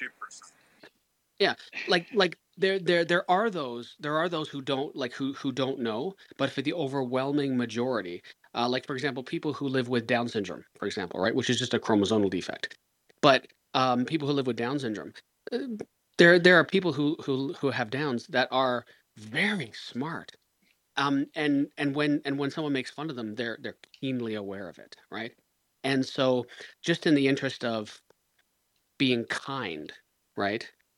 It's just something that, like I'm sure in your life, Sam, there have been people that have chucked insults around you, based on your skin color, right? And it's and for from this side of things, like it's tantamount to that. Is all it's trying to convey. Oh, hopefully, honest, I represented you well there. You're good. I, Yeah, it's I think the question, tantamount to the N word for people who have disabilities. sure, but like, so I guess the question is, when did this shift in language occur, and who said we're doing that? I think that the pushback that we're getting on all this language stuff, especially with politically correct language and all these other things, is that there have been people making fun of other people. Like, so I guess my example would be we talked about somebody being mentally challenged. So now let's say that the R word, if you will, gets completely erased from the English language in terms of that type of pejorative. Then why wouldn't challenged become the next pejorative, and then we would have to put that out of our language? Do you see what I'm saying? Is like, if the children on the playground are like, "What, are you challenged?" And I could totally see kids doing this. If they're not going to use the R word, they're going to use some other word. Does that then become the pejorative that we're all innocently using now, and that now in 30 years all of us are monsters for being on this recording using the word challenge? No, That no, would be my. yeah, no, because it's about intent, right? It's about intent, and unfortunately, the um the R word has become something like it, like again, it didn't. I don't think it necessarily started out as a bad thing. Like there would be people, like there are journals that I have read that use the term mental retardation, right? These are also journals from more than 30 years ago, right? Where where kind of the social zeitgeist, if you like, has changed, right? And so it was socially acceptable to do lots of things, right? But as we've learned more, we've just, I think we've grown as a society. And for me personally, Chris, I totally get where you're coming from. For me, it's and I'm not trying to. This will come across way harsher than I mean it to. Um, for me, it's just about kindness and sensitivity. Not saying that you're trying to be unkind or insensitive, but for me, it's just like that's what comes down to the lowest common denominator from my perspective. Yeah, Xbox, welcome. Hey, Nate. Having good morning. Did you have Sounds something like to say about this? Yeah, I was gonna say. Well, handicapped has become a word that's kind of not PC anymore. So I agree with the guy that was talking before about um, challenged. I I can see it being used just that same way Look, because look, why are you handicapped. making the distinction? Look, here's the point. Why are you making the distinction? You don't point to a group of people and describe people by their race in most cases, right? You don't walk up and say, "Oh, it's like," right? Well, why are you making the distinction? They're just people, right? That's the point. What is so hard to understand about this? There doesn't need to be any distinction made, and when you use the R word, you're denigrating a group of people, and it's been used as a pejorative. This is not hard to comprehend. Well, but I then don't. you wouldn't say special needs either, right? You'd just be like, "Hey, this is my kid, Tony," and This they're is like, yes. That's but right. then they're This gonna is be not, like, "Well, Tony is not like Jeff." They're like, "Oh, okay. so. Well, like what is?" Well, no, I'm saying. And Well, hang on. I'm just trying to say, like, I see everyone's point. Like, it is intent, and to, I don't know how far I can back up, but Michael, to your point, you said it's about the intent. So if someone says the R word, like, maliciously or whatever, that's bad. If you get them not to say that, then, challenged very well, to Chris's point, could be the next one. So look. If I adopted, wait, Jeff. Someone is always going to have malicious, bad, jerk intent. So whatever word, they're going to say it. So at some point, it has to go from, we can't regulate everyone's speech, even though we should, and they shouldn't be jerks.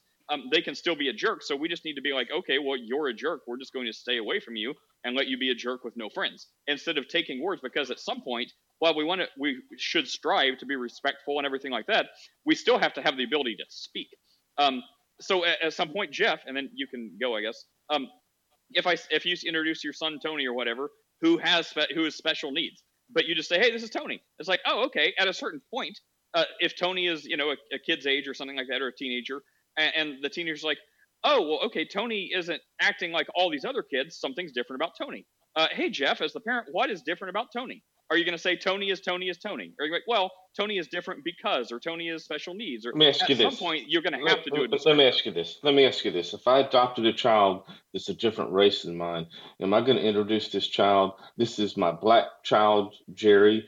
This is my Chinese child, Rachel. Of course not. Well, They can right, see Right, that. but because They can it's see. Hang on. self-evident, Hang on right? a minute. Let me finish. Hang on. It's self-evident. There's something wrong with these people as well. What's wrong with them? If an adult wants to go to an adult that's a friend, and they want to say, hey, what's wrong with Johnny? What's his diagnosis? That's different. But you don't come out and say, hey, is Johnny a R? Right? So This Jeff, I'm is sure not you didn't. hard. Yeah, Yeah, I'm exactly. sure you Yeah. didn't. There's the Wait 1 second. distinction. Sorry, hang on. Wait. Hang on 1 second, Murray. I'm sure you didn't mean to do this, Jeff, but which totally a slip of the tongue. I'm going to say that on your behalf, but just for the record, you did say I would introduce my black child this, and then my special needs child this. There's something wrong with them as well. I know you didn't mean that the way it sounded, but anyways, but anyways, You went out for me. I didn't hear anything you said, Nate. okay, it's fine. You said something that I'm sure you didn't mean, but anyways, to the other point though, you said something is evident, but you're doing the thing you did with Christian nationalism, comparing it to Sharia law a minute ago. You're talking about color versus something that may not be as apparent, or even if it is as apparent. Like if there's a bunch of brown people and they're like, "Mommy, why is that kid black? Why is he darker than all of us?" Then they'll say, "Oh, well." Or I guess they would say black, so you wouldn't have to say black. But you'll be like, "Oh, okay, well, it's a difference in pigment." And I mean, that's going to be a little more nuanced as to why versus the what. Whereas, like, Tony is different than us. Like, he acts different than us. Why is that? And then, you have a term for that. You have to describe it instead of saying, like, shut up, don't worry about it. Well, it's like there's obviously something going on, so you would describe that some way. So, like, if a kid is a different color, obviously there is some reason the kid's a different color. So that's where you're like, oh, well, suntan, sun and melatonin and skin and pigmentation, blah, blah, blah. So, I mean, it's not exactly apples to apples you're comparing. Who did I interrupt? Was it Mari or Xbox that was trying to say something? Oh, I only wanted to. I was only noting that was Jeff's distinction. That in private, and here's why. In private, he was saying it's okay to if done respectfully. I grew up as a teenager in the 90s and lived through that political correctness thing because I was also an advocate. Call people as they want to be called. And what I'm hearing in this modern day is that it does get very case by case basis. And I have been living for the last several years under the revised thinking that it's not okay to be colorblind, because then it denies the experience, the lived experience, or probable lived experience of somebody who has darker skin. And so it's just kind of one of these things of like, be aware, but try to reflect back how people want to speak about themselves. And it's all very tricky. I mean, it's not tricky meant to be meant to trip us up. It's meant for us. I mean, we're all learning how to express love and respect for ourselves as we are, and then negotiating how to communicate that to others. Please, here are my boundaries. Please speak to me about me in this way, or continue. Yeah, go ahead. Pastor was not on mute. Go ahead. Oh no, thank you. I was done speaking. Thank you. Oh, okay. X, did you have something to say? No.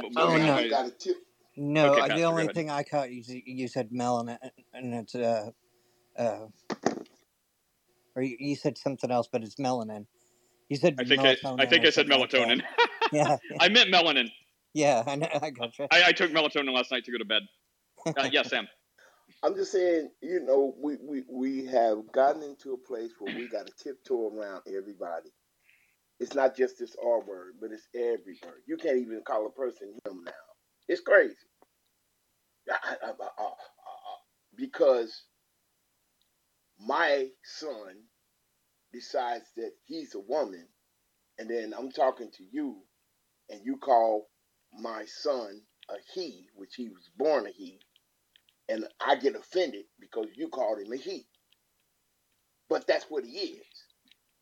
And so, as much as I would like to not offend everybody, the woman in your scenario, Nate, was not trying to offend anybody, and she has a right to use the word that she used.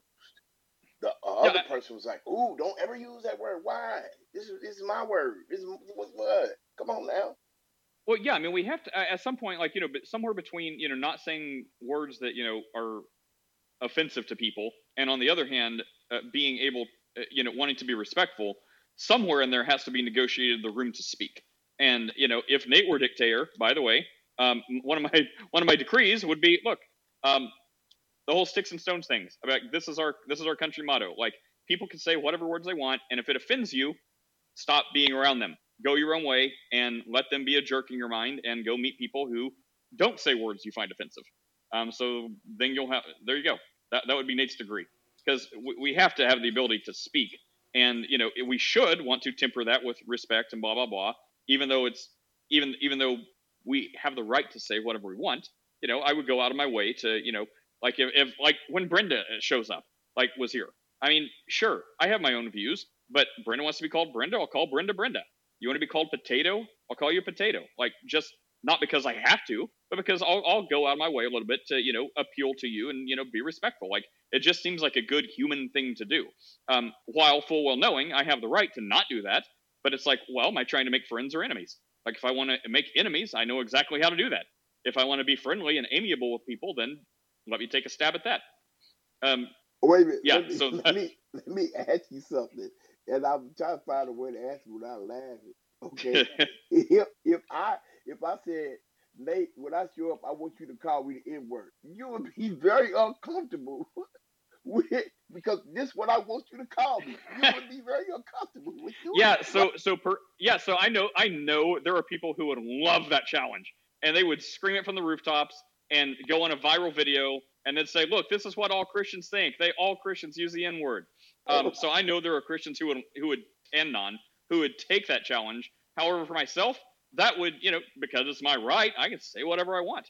That would violate my own conscience. And, for me, that is not something I should be doing. So much like, if you really are like, Nate, please call me this, otherwise we're not going to be friends. Well, I'm sorry. I guess we just can't be friends. So that would be Nate's line. Right. Yeah. Can I chime in, Nate? Yeah. Well, I find this topic is interesting. Well, what if I'm curious if I began to identify as a perfect person without flaw? Yeah, we can't be friends. Sorry. Okay, so that would mean that no one can really correct me, right? Because that would be denying, right? They would have. Does that make sense? If I just chose to identify as a flawless, perfect person, that for me to have friendships with people, they could never correct me, or that they would just be disrespecting what my identity is. Does that make sense? Yeah, I mean, on Facebook I identify as an archmage billionaire. So if people don't address me as that, then I guess they're not calling me what I desire to be called. Mages for the win.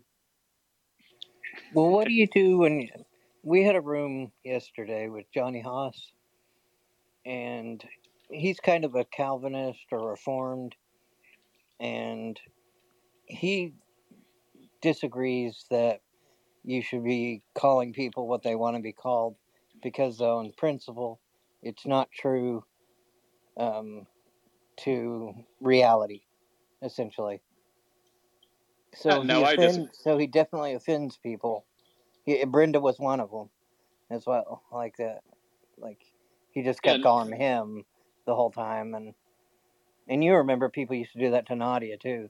yeah, and I still, and it's like, well, I mean, I see his point. I mean, you want to, I don't know, call it as you see it. And by the way, it doesn't mean everything you call you see it through. You're not seeing it through rose-colored glasses as well. So there's that. But again, it's like, what's the goal? Is your goal to just make people hate you? Like, especially in these rooms, right? It's like, is your goal to present the gospel in like a decent way? Like, the Bible says, look, if people are going to be offended, let it be because of the gospel. Like, let it be because they're offended because of Jesus and this God daring to, be a sacrifice for our sins. Like, and how, you don't have to bow down to institutions. You don't have to follow man. You don't have to do any of this stuff. You follow God. And if people are going to be offended, let that be the reason, not because you're a jerk of a person. So I'm just thinking, like, what's your goal? If your goal is to, like, I'm a hyper Calvinist. I don't care. If God wants you saved, you'll be saved. Blah blah blah. I can't resist. So let me just do as much as I can to push you away from what I want you to subscribe to. If that's your goal, that's a great way to achieve it. Exactly. If your goal is to be like, well, look, here's Jesus. Believe this. And plenty of people got thrown in prison for just speaking that. So it's like, if people are going to get offended, make sure that's the reason, not because you suck as a human. Well, Yeah, exactly. the mode of revelation doesn't determine whether someone's going to accept the truth or not. There's people that we've seen witness faithfully and nicely and given a gentle defense. Person in question never converted. We've seen like some of the most, I'll say, unsavory conversations, whereas the person in question did convert anyway, right? And sometimes humbling is necessary. Like some people just need to be humbled. They need a harsher response. Not saying you got to get out of character, but some people don't need a gentle, meek response. Like some Muslims on this app, I'm not gonna be as charitable to him or them as I would to like an atheist grandmother or something like that. Oh, I get it. I mean, I would say that's a different point than I guess I was making. Like, I get the humbling thing to a point, but I mean, yeah, I don't know. I take your point, but I'd say it's a little different than where I was going. Like, like, you probably wouldn't like be a jerk to someone for no reason, right? Like, I'm sure you would have a reason, and you'd probably say jerk is not synonymous with humbling someone, or maybe you would, maybe we just disagree. But I'd say I think there's a little difference in what we're saying. But yeah, I hear what you're saying as well. Like, sometimes people, like, you can only be, I don't know, like, speaking the truth with boldness and conviction is one thing, but then just going out of your way to, I don't know, ad hominem or call people all kinds of, like, bad names that are just going to cause fights and stuff like that. I don't know. I see a little bit of a difference in maybe what we're both saying. CEO, what do you have to say? Let me say this. I I'm challenged with this in real time. As one of my church members has a son who is now calling themselves by a female name, and it's hard, man. To I don't want to offend my church member, while at the same time, I want to win the person to Christ, but my sensibilities are challenged. It's hard for me it's hard to do, Nate. I mean, because I've been knowing this person their whole life, and I can't call him or she or change his name that I've known him by to something else. While at the same time, I'm trying not to offend his mom because his mom calls him by this new name. It's crazy, man. Hey, well, what does the Bible say about just on the transgender part? What does It the Bible say It's about evil. that? it doesn't. It does not. So, and I have no dog in this fight. I call it as I see it. If it's like, hey, transgender people are evil, I'd say that, but it doesn't. So the closest you can get is, if people bring up the Old Testament law for whatever reason, and there's a few things. Bear with me. I'll be brief. But if people bring up like the Old Testament, how it says, women should not wear men's clothes and men shouldn't wear women's clothes, that and trying to appeal to someone, right? Not trying to just throw bombs, but if you're trying to appeal to transgender persons, then that's not an argument to use, because it'd say, okay, well, I take what you say, and I'm telling you, even though you say I'm a man and I shouldn't wear women's clothes, I'm telling you I'm a woman wearing women's clothes. So if I wore men's clothes like you say I should, that would be breaking that law, because it's again trying to relate to the person. And then about homosexuality, like that would be another thing, which Christian education is not bad. So if you want to talk about this, we should at least know a little bit about it. So none of the homosexuality stuff inherently applies, because if someone says they're a man or a woman, they can be that on a desert island. There doesn't have to be any other person. So like fornication, sexual immorality, like sex with other people, none of this matters on its face. Right. I mean, if they start doing that, well, then it would come into play. But if they're just like, no, everyone tells me I was born a woman, but I'm telling you I identify as a man, I am a man. No one can say anything about sexuality, because that's only one person. It takes two to tango. So I'd say right there, the Bible doesn't implicitly address transgenderism. But then you have to default to Romans 14, and then I'll shut up. Romans 14. Romans 14. God bless Hang you. on. Let Well, me hang on. speak to this. What was I? I'm sorry, Michael. What's the thing you say? Can you say it right now? Did the middle of my sentence interrupt the beginning of yours? Thank you. I couldn't do it justice. Anyways, I'm almost done. So Romans 14 clearly talks about, in addition to, I think Timothy talks about, work out your salvation with fear and trembling. So that doesn't mean the Bible says the Bible didn't speak to transgenderism. Therefore, I'm going to change my gender. I'm going to change my sex. I'm going to have surgeries today. The fear and trembling. So the secular way would be work out your salvation with serious erring on the side of caution. So the safest thing is to do nothing and call that your cross to bear. But then Romans 14, says anything you do, let it be done from faith. If anything you don't do from faith, that's sin, because you're violating your own conscience. So it's not the act at that point of what gender or what surgery or what you're turning into or transitioning to or what you identify as. It's if you're violating your own conscience, if you're not sure that this is good, then don't do it, because if you violate your conscience that the Holy Spirit is leading you to, that's sin. So that is, in a nutshell, anything the Bible has to say about transgender issues, which is next to nothing, fall in Romans 14 and err on the side of caution. Sean. Yes. So CEO, that might help Oh, you think It about would it a little also bit. just be let me say this.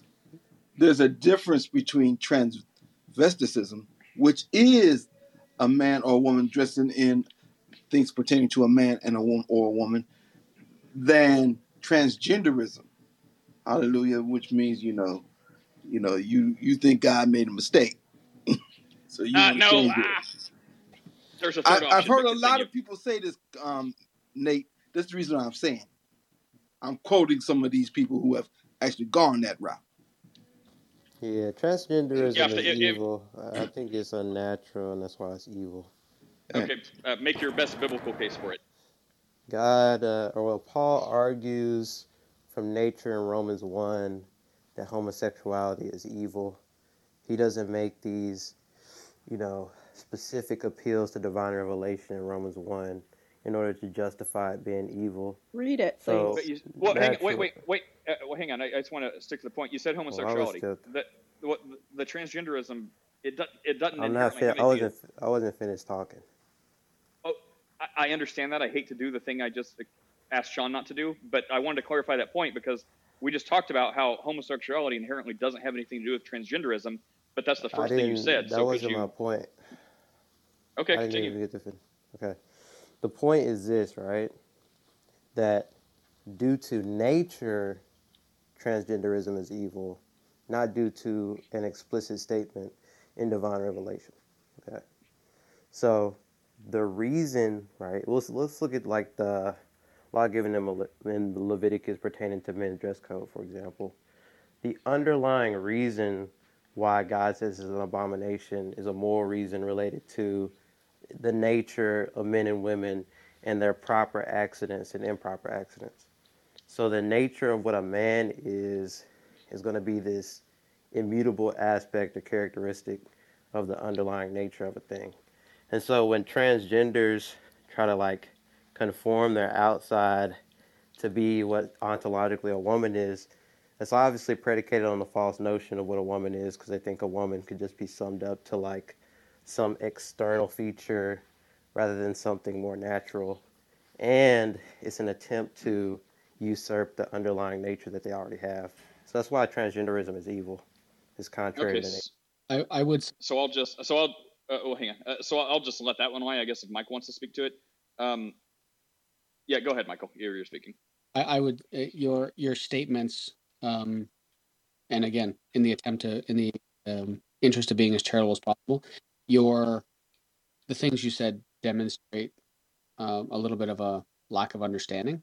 So what I would suggest, humbly, is to seek out some other information that comes from differing opinions. So don't seek out the opinion of those who agree with you. Seek out the opinion of those who disagree with you. And I think you may come away with a different understanding, a better understanding of what it is you kind of put forward there. Oh, wait, And bless you. just So, as far can I get in here one for a second, second? in 1 second, as far as the God made a mistake thing, Sean, yeah, those that say God made a mistake, then I would argue with them. I would argue with you against them.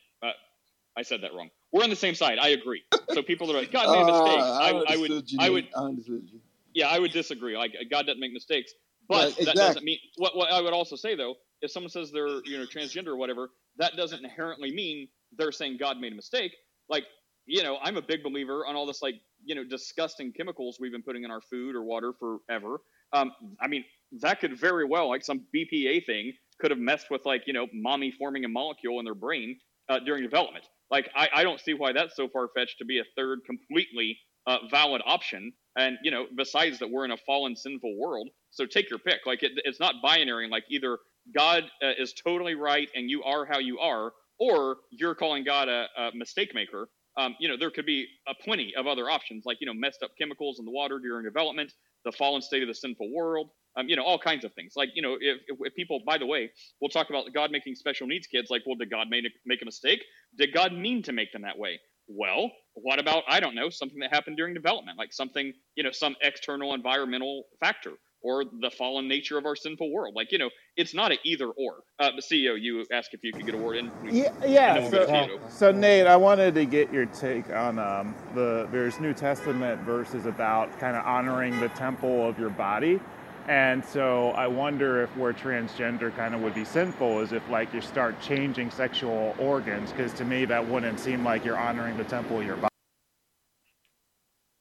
I mean, I couldn't in good conscience pass judgment because I have no idea what's in their heart and mind. I will say though, I mean, when we're talking about the transgender population, that's like 0.02% of our world. And when we're talking about the espousing Christian transgender population, that's like a 0.01% of the 0.02%. So a Christian transgender person is basically a unicorn. They're all but non-existent. There are some, but the populace of the world, it is almost non-existent. So for the very, very, very few people who do say they are Christians and who do say they are transgender, these are the only, which one is enough? One is eternally important to that one person, but it's not a huge population we're talking about. So for them, I'd say, honor God with your body. Well, if they truly, taking them at their word, I'm not going to say you're lying, none of that. It's between them and God. But taking them at their word, just like when atheists tell me they don't believe in God, we can talk about that, but taking them at their word that they really are being honest, as they can be. Like, okay, you honestly feel like, you identify as this gender, but your body looks like this gender, you want to change it. I mean, they could say, well, I think via one of the other examples, my mom smoked and drank, and that's why I'm this way. My body doesn't match up. So I'm really honoring God by changing some stuff, because it's like, well, one way or another, something's got to change. I have a woman's body and a man's body, a woman's mind, a woman's brain and a man's body. So on the outside, you other people are telling me I should or should not change my body. But inside, my brain has changed. So basically, from their standpoint, it's like their brain doesn't, or their inside, or whatever they say. Like, we'll just say brain for this. Their Brain mental doesn't match their state. body, Yeah. right? So their brain doesn't match their body. So one way or another, it's not like they can do nothing. Something's going to change. Either they're going to do nothing, which, by the way, is erring on the side of caution, considering their cross to bear, which I would probably say is the right way to go. But anyway, so they'd say, well, if I don't change my body, then I need to change my brain. Or if I don't change my brain, I need to change my body. Otherwise, I'm a mixed match person. Jesus died for me. He's my savior. My mom smoked and drank. That's what I attribute this to. So that's what I would say. And I would say it's between you and God. Doing nothing is the safest choice. Yeah, I think you might be missing an alternative. So 3% of Gen Xers identify as LGBT, whereas 20% of Gen Z identifies as that. Do we think evolution shifted that much in 2 generations, or are there societal things that are moving the needle? I think there's a lot of societal pressure. Yeah. We can chalk this up to a fallen world. Where there's a lot of people who consider themselves, you invoke the whole umbrella. Let's just stay on the transgender thing. A lot of people who are being groomed, I mean, frankly, into that. Where, if like a little boy or a little girl likes playing with army guys, a little boy likes playing with Barbies for whatever reason, maybe they're going to be the next, Andy Warhol or artistic playwright. And, if they were left alone to just develop naturally in 20 years, they're like, yeah, I'm a boy and I played with girls as a child because I really liked hair. And now I'm like the greatest hairstylist in the world. I'm like, what's the thing? Like, whatever. I'm like one of the greatest I'm like one of the greatest hairstylists, and I'm also a pastor at my church, and I'm married to a wonderful wife with beautiful children. No, I never thought I was a woman. I always knew I was a man. I just liked the hairstyles. So I mean, left to their own devices, there would be much less people. And we see like data's coming out every day, like which like internal emails are being leaked from which school or which librarian and books, and the way they're directing kids. So it's like now if they see a boy play with like girls with long hair, they're like, oh, do you think you could be a girl? Maybe you're a little girl. Why don't you try putting your hair up in pigtails? See how that feels. Do you like this? Yeah, CEO, I totally agree that there are a lot more people identifying under that umbrella because they're being pushed in that direction by society, because we're a messed up society, than people who would just on their own be like, something's different. I can't explain this. I feel different. I think I may be a boy, even though I look like a girl. Those people do exist, but not nearly to the level that society is pushing it. Xbox, you've been trying to speak for a while. Then we'll come to you, Jack. Xbox. Oh yeah, I was just going with whenever you were going about the communities and then the smaller communities within that. Even in the trans community, there's a smaller subset that have pseudo hermaphrodism or genetic mosaicism, where they end up with kind of both parts and the parent chooses kind of deal just after they're born. And that goes back to the thing you were saying about God making mistakes. Like those can't be mistakes, right? Like but are people mistakes? Those are just results. That would be a form of genocide. We're not going to get the kingdom as it is in heaven here on earth if we keep talking about genocide. You're talking about trying to wipe people out. Wait, nobody's talking about genocide. Killing. Nobody's talking about killing these people. Yes, because the people who are not also hermaphrodism. Just so his point before please. I'm trying to answer his point. He didn't even have. Thank you. It's my turn. Okay, wait, hang on, guys. Wait, stop. I don't know why you're trying to be a contentious woman, bro. I beg your pardon. Hang on, wait, he's gone. So I'm trying to keep everyone on the same page. Xbox was speaking, and then Mari said something about genocide. Did you hear something I didn't? Because I'm confused. But Xbox, to be fair, was still speaking. Xbox finished, then we'll go to Mari. Yeah, I was just trying to make the point that there is a legitimate subset in there that could be completely confused, and shouldn't be ridiculed for that confusion, or how they actually end up turning out as they get older. But it's hard to separate that small group from how it's blown up now into this giant group. And then Mari, what were you saying? Yes, please. Thank you. But So I think Jack was where next. we're at now Hang is on, hang on. After Mari speaks, I'm gonna go to everyone that hasn't been speaking yet. So Mari, finish what you were saying, then I'm gonna go to everyone else. Thanks, Nate. Good morning. So where we have this idea, Xbox was talking about separating out. We're talking, then that gets into like, okay, drop trowel. We got to check to see if you got the parts that qualify you. I would think that most people in this room would find that highly invasive and highly just anti-American every which way. The other part, though, is that when people have not been allowed to express who they are, they become suicidal. This is why we have such a high incidence of suicide amongst people who are not binary, who are LGBT, whatever. Okay, homelessness and suicide rates. People will kill themselves and or violence come upon them if we continue to advocate for them not belonging. You're trying to say, and I'm sad to hear that there's so many people who call themselves Christians saying that there are people here who don't belong. God has them. God made them. They're here. They are precious. And I want to say that you should look inside your heart. I have a PTR of a book called Unclobber, of written by an evangelical pastor who had a disconnect between heart and mind, and went and after many years of pastoring in the traditional conservative air quotes way, and realized the disconnect that people who are practicing homosexuals or whatever were not allowed to become members. We're not allowed to volunteer.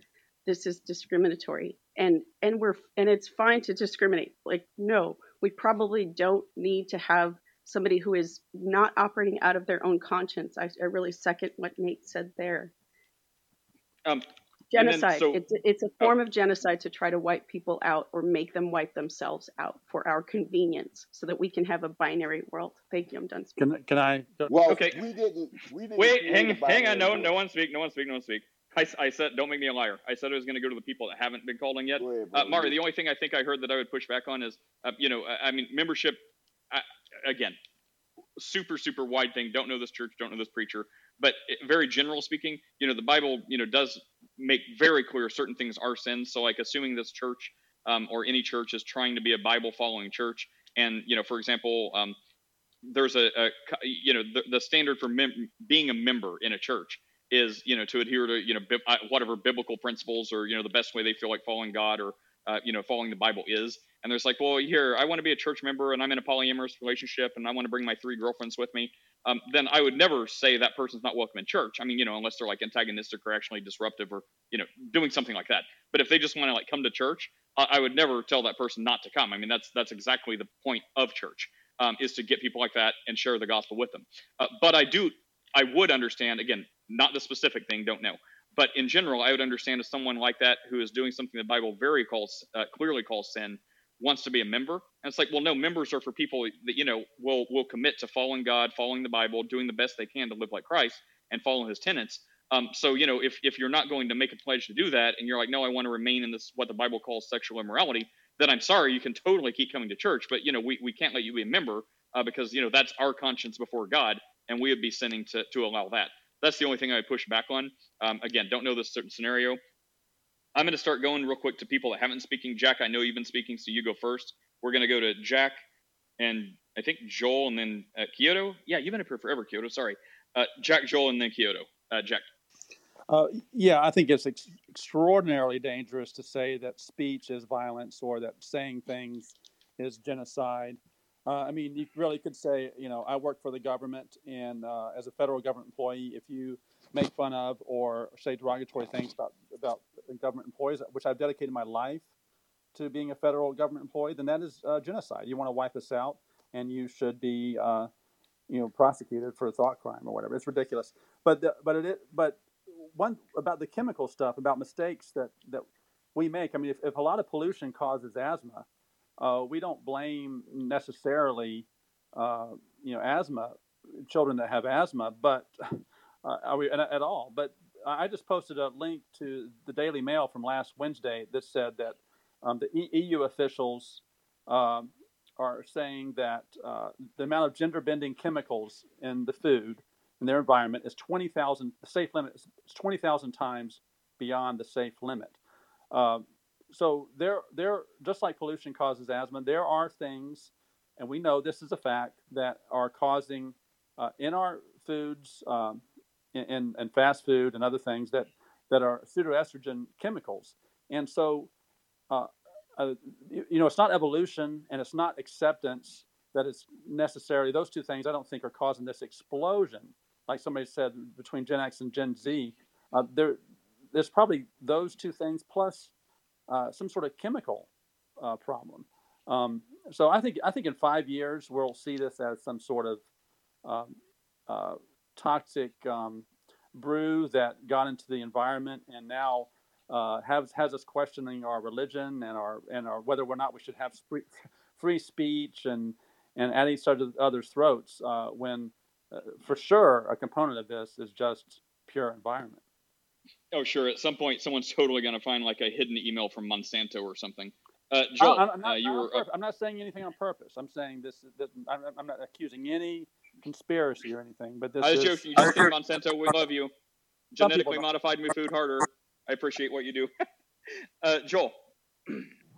Appreciate it. I'm gonna keep it 100, but I'm gonna be as respectful as I can. So, I think that what needs to be talked about, chemicals can play a role. I'm not here to touch on that. What I'm here to touch on is the fact that sin ruins things. So, of course, a lot of people are even LGBTQIA. I know the focus is on the T, but in general, a lot of people are LGBTQIA because of pedophilia, because they've been messed with. That is something that definitely needs to be accounted for when considering this situation. So we're talking about the shift between generation, the millennial and the generation after. I'm a millennial, but when Obama got in office and in 2008, a lot of the policy changes, that's when we really seen an explosion. But I think part of the reason why we saw an explosion is because of the propaganda.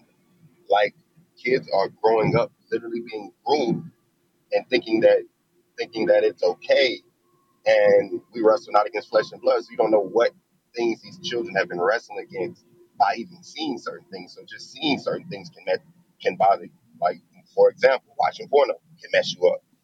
So children seeing these different things and they grow up confused. Like, hold up, it's okay for a boy to be a girl and a girl to be a boy, and children go with wherever they feel it the most accepted. A lot of children go wherever they feel the most accepted. So if mommy wanted a girl and I'm a boy, so say my mom wanted a girl, but I'm a boy, and I recognize that my mom is treating my sisters a lot better, then it may be a propensity for me to be like, you know what? How about I act like a girl and conform myself to being a girl so that I can be loved and accepted? So it's just when we lower the standard and when everything is accepted, unfortunately, it may be good and I put good in quotation mark, but it may be good for the person that wants to be accepted. But it's not good for the children that are observing these things. And now their conscience is confused when if it wasn't mass acceptance, they wouldn't even have seen these things. Like, you can't tell me it's not an agenda when kids are being invited to drag shows, when they have little boys up there dancing in front of a bunch of grown men and people are cool with it. That's acceptance. And it's just like acceptance is being taught. And because it's being taught, this sin is being multiplied. So I appreciate your comments. Kyoto, the last person before we reset. And Steph, Jesus wrote a dinosaur. I just wanted to, before I ask my question, just a quick clarification question to you, Nate. Were you saying earlier that Scripture doesn't explicitly teach that transgenderism is a sin or evil? Yes, it doesn't address transgenderism. I hope you're here for everything because it was quite a lot I said. I can say it again, but inherently, there's nothing about a man who thinks they're a woman or a woman who thinks they're a man. If you loosely try to apply the stuff about men wearing women's clothes, that doesn't work because the Bible, I believe, does not inherently teach against anything about transgenderism. It's untouched. Well, you said the thing about men wearing women's clothes. Yes. So, for example, like if you have a man that everyone thinks is a man, and they're like, no, I'm really a woman, and you say, oh, well, the Bible says you can't wear women's clothes. That's like, no, I am a woman. I totally identify. I feel like I am a woman. Therefore, I have to wear women's clothes. Because if you tell me just because you think I look like a man, I should wear men's clothes, then I'm violating that law because I'm telling you I am a woman. So if I wear men's clothes, I would be violating that law, for example. Oh, where do you get the idea that you can do that, though? From them. Again, this was trying to like see the way from their point of view, because so many times Christians like talk about the Levitical law and it's like talking completely over their head, or like not over their head. It's talking completely. Well, it's not just in the Levitical law. Well, right, but that's what I'm saying. Like when we talk about stuff, like that's like if I'm trying to ask, if I'm asking something about a completely irrelevant subject, and you keep quoting like John 3:16, and I'm like, bro, I believe Jesus. I'm asking if there's free will or not. And you just keep saying, just believe in Jesus and you'll be saved. I'm like, dude, I already believe in Jesus. Stop saying that. I believe in Jesus. I'm asking about free will. So it's like we're talking completely past each other because from their vantage point, they're telling you they are, if you think they're a man, and they're telling you they are, like they're claiming, they're espousing. It doesn't matter if you believe it or not. In their mind, they are claiming that they are the opposite sex. And that's why they need to wear, the clothing that is appropriate for their sex. That's what I'm saying. And then like the other big mistake Christians do is go with the homosexuality stuff. And wouldn't that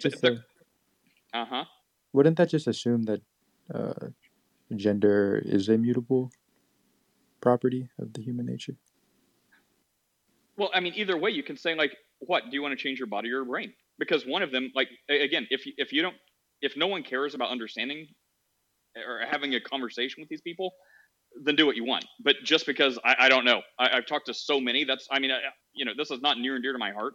Other than I've just talked to so many transgender people that I get it the way they get it. So yeah. Okay, but you either way, you do accept that Scripture teaches that we should obey the gender customs of our day, though. Right. But well, yeah, like the haughty and provocative dress, and yeah, I get that. But whatever you try to apply to them, they'll say, if you think this person is a man and they claim they're a woman, they'll say, okay, I am following the gender customs because look, I'm a modest woman. I wear a modest long skirt dress, and I don't wear too much gold jewelry or makeup. I'm not drawing attention to myself. I am a modest woman, so I'm following the gender customs. And you say, no, you're a man. And then you'll just argue back and forth. They'll say they're a woman following the modern customs. But that's presupposing. And you said, no, you're not. I mean, you're telling the truth. No, you're actually not Napoleon. I know you have a disease. You think you're Napoleon, and you're in an insane asylum. But why isn't it the same thing? It's like you think you are a woman, but you have a penis. Well, what you just said. Participate in the lie. Well, it's what you made your point earlier. The point I've been making that there's a third option. God doesn't make mistakes. And, maybe you, for whatever reason, maybe it's some like weird chemicals in utero that cause your development to be this way. So maybe just because you say, oh, you have a penis, you're a man. I mean, sounds like a legitimate point. But if something like, I'm just not ruling out all the stuff we don't know. So it just feels like a point of arrogance or hubris to be like, okay, you have a penis, therefore you are totally a man, make your brain fall in line. That could totally be the case for plenty of people, but it can't be I'm not saying it's the case for everyone. We'd have to be God to know that. Like I'm very well taking them at their word. Like, yeah, you could have some funky chemicals. Maybe your mom smoked and drank and ate plastic as a kid.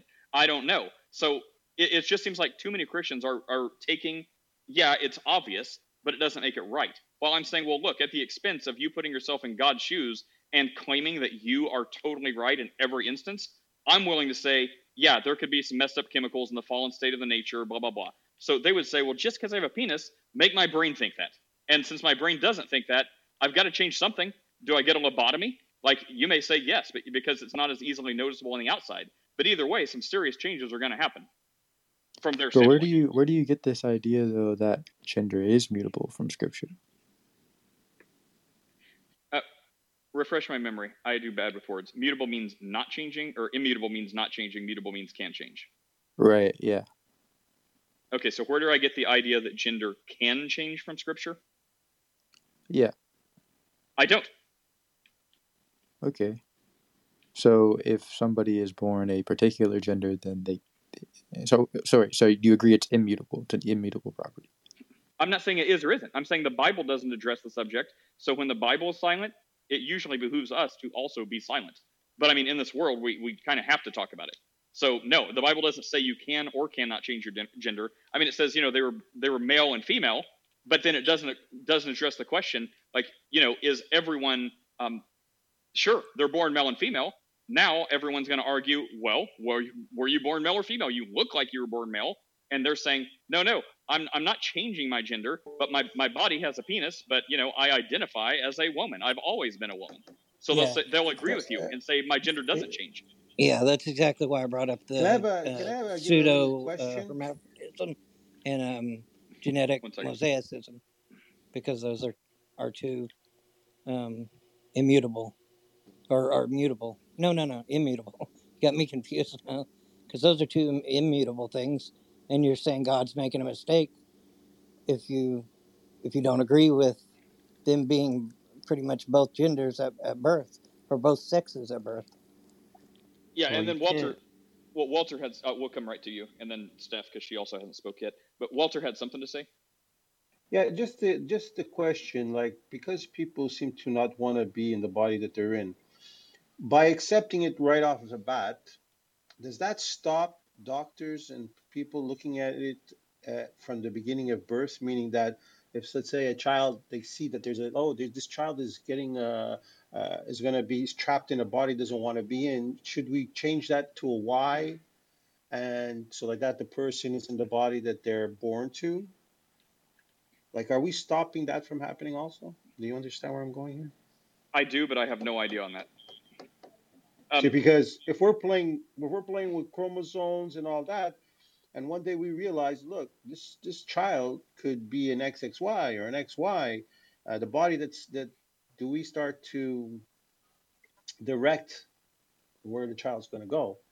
Because by just accepting it as outright after you're 15 years old or 13 or 12, maybe we could get it sooner, that the person could be in the body they want right from the beginning.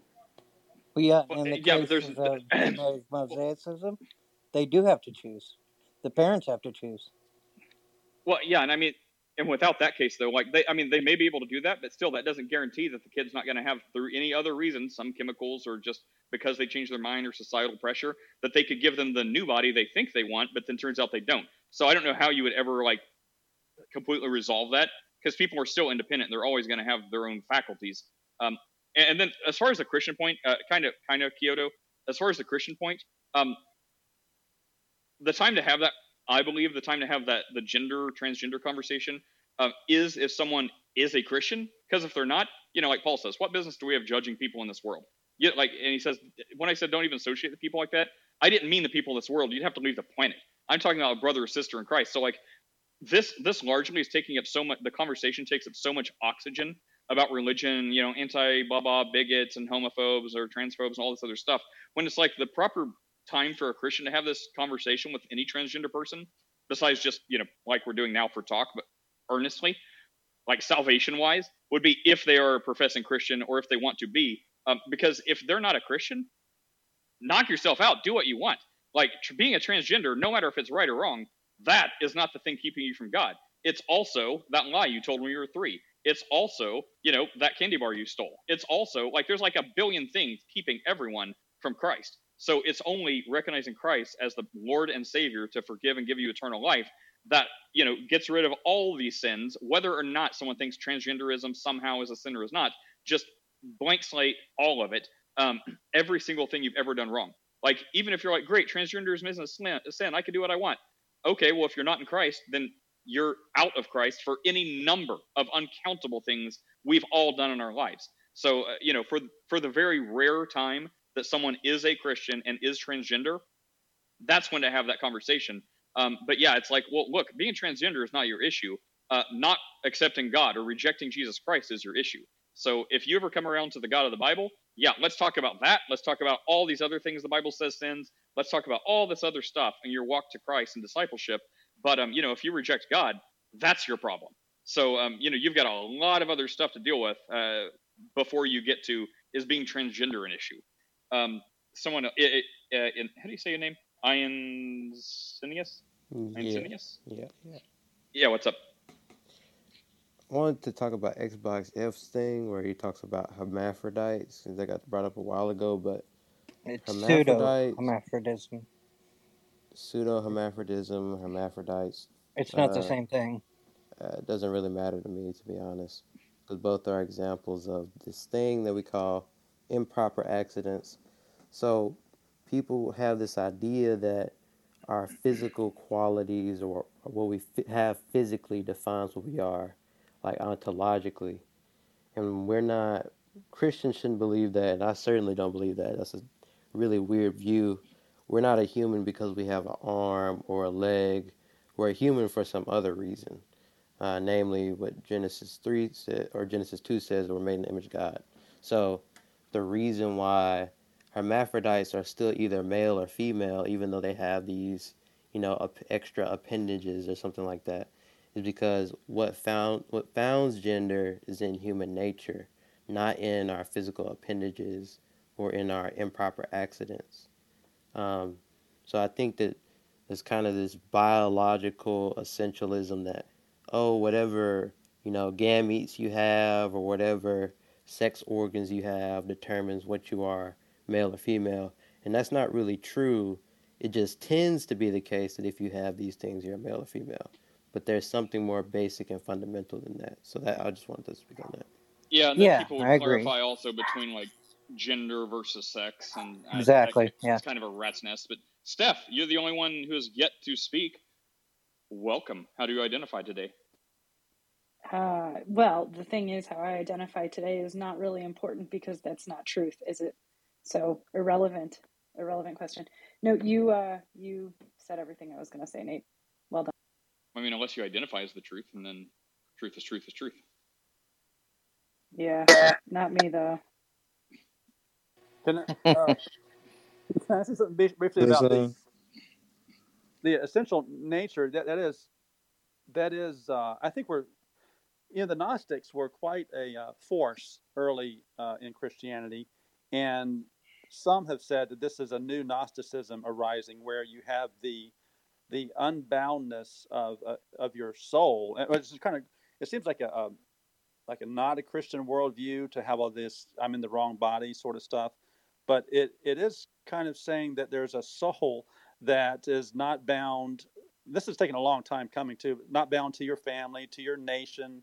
It's where you get some globalism stuff going on, the Kantian global citizen. You're not bound to your gender, your body, and increasingly not bound to your human flesh. And so that's where you see a lot of the underpinning of transhumanism. So I see a thread between all this stuff, between transgenderism and ultimately transhumanism.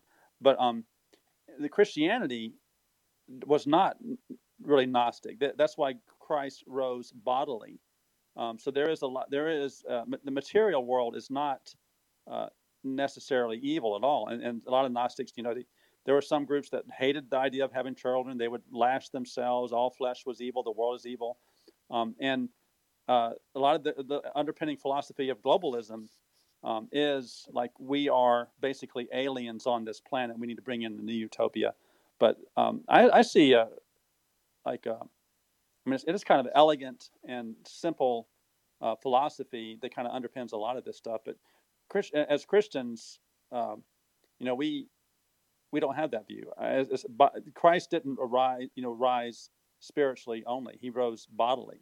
So there is, we're not Gnostics. Yeah, that's a good point. Nate, do you think that species is mutable? Let me put my evolution hat on.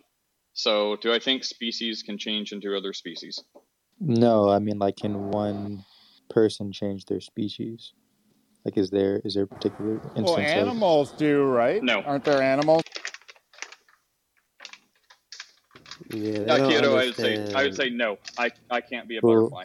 where does Okay. the Bible say that? Hang on, that could, before that gets into another conversation that I don't have time for. I'm going to say no. I can't turn myself into a Well, butterfly. the whole point is, like, I think Scripture sort of assumes sort of these these immutable properties of the human nature, right? So I think it, like, to ask, oh, there needs to be a Scripture that says that it's an immutable property is sort of ridiculous. Well, so keep in mind the focus of this. First of all, the question before we move the goalpost, which I'm fine doing, but it was, what does the Bible say about nothing on the subject? So that was the focus of the question. And then it goes to what you just asked, can you change your species? Let me know if this is hot. I'm shaking my lunch.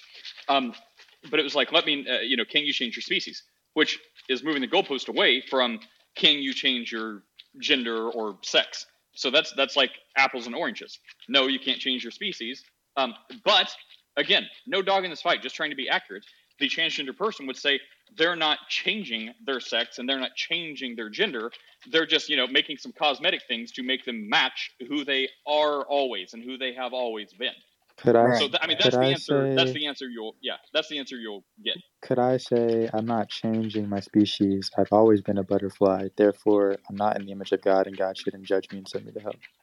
You could say that, but then, goodness, you've just invoked another thing. Now it's a salvation thing. But you could say whatever you want. But note that we are talking about a completely different category when we talk about a species versus a sex difference of the same species. Well, So, what is the symmetry breaker? well, a Homo sapien, I also think male and female Homo sapien, right? That's where we are. But then saying, okay, well, now can you go from?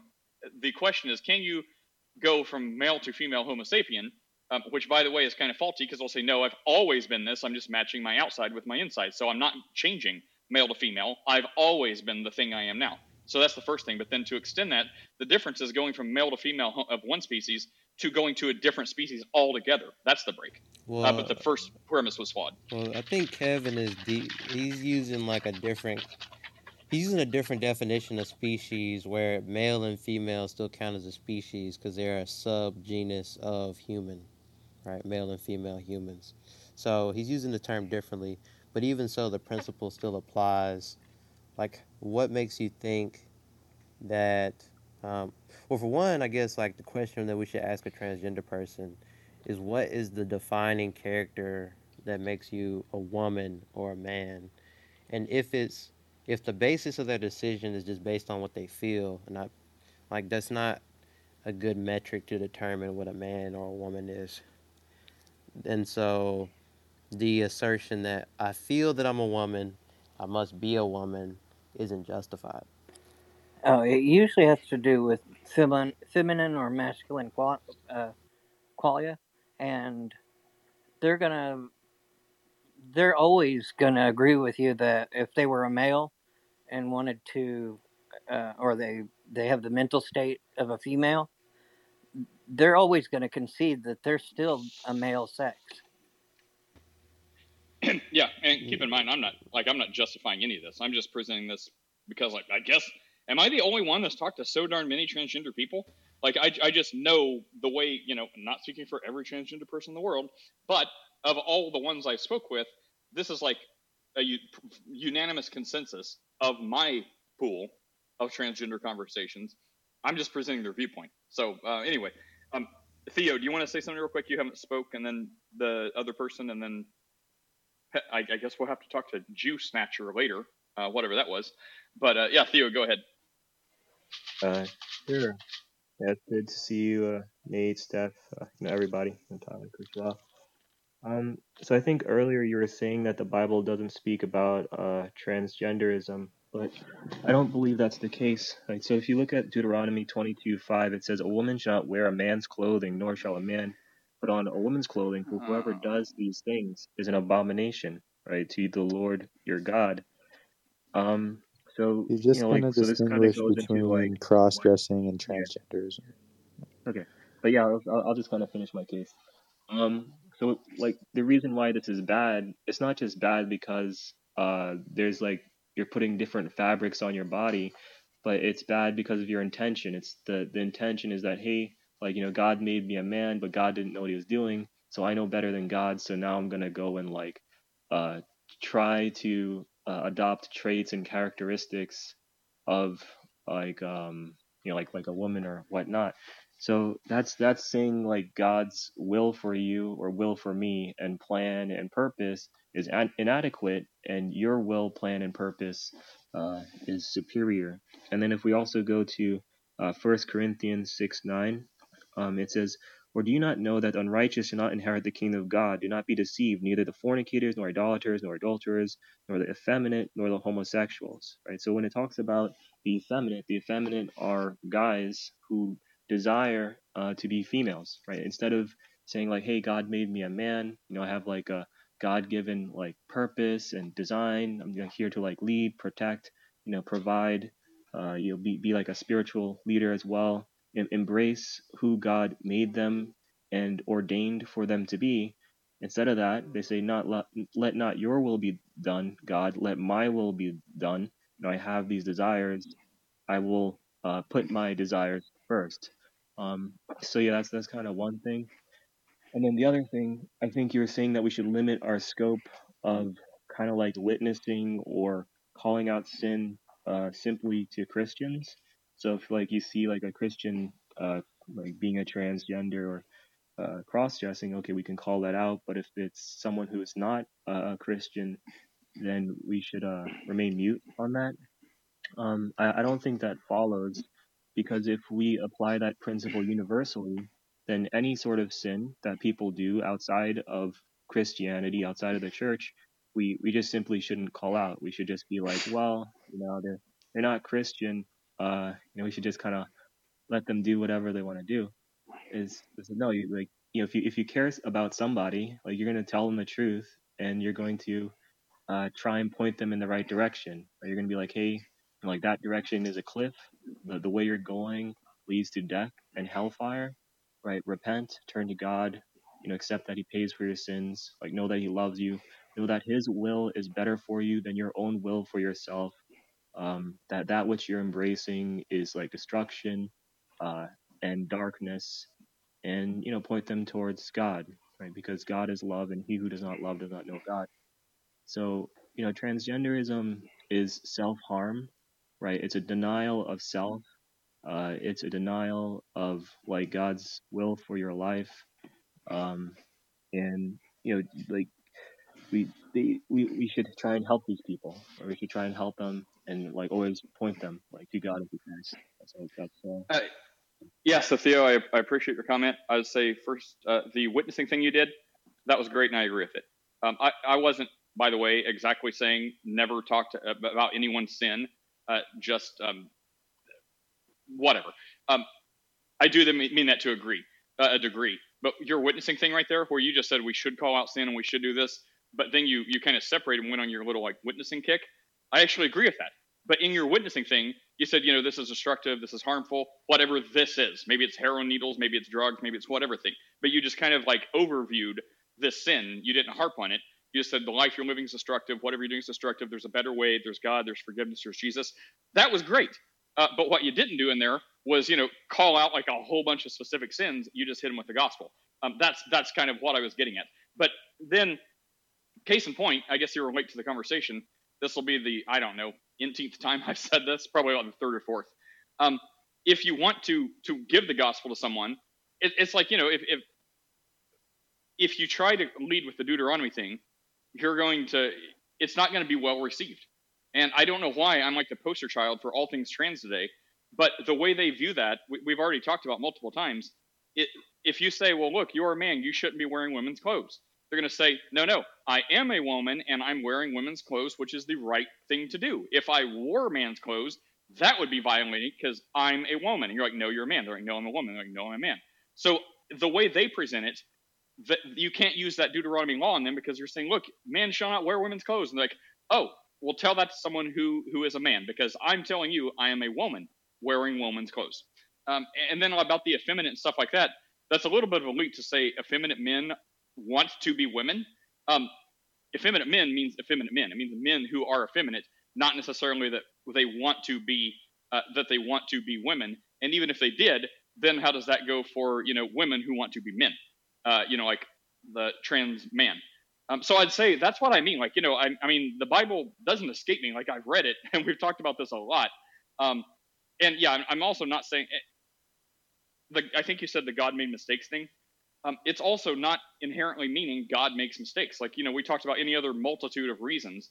Like, people could feel a certain way or think they're in the wrong body. Like, mommy was a drunk, or, ate weird chemicals. Or I'm just saying, like, I guess I do have a dog in this fight.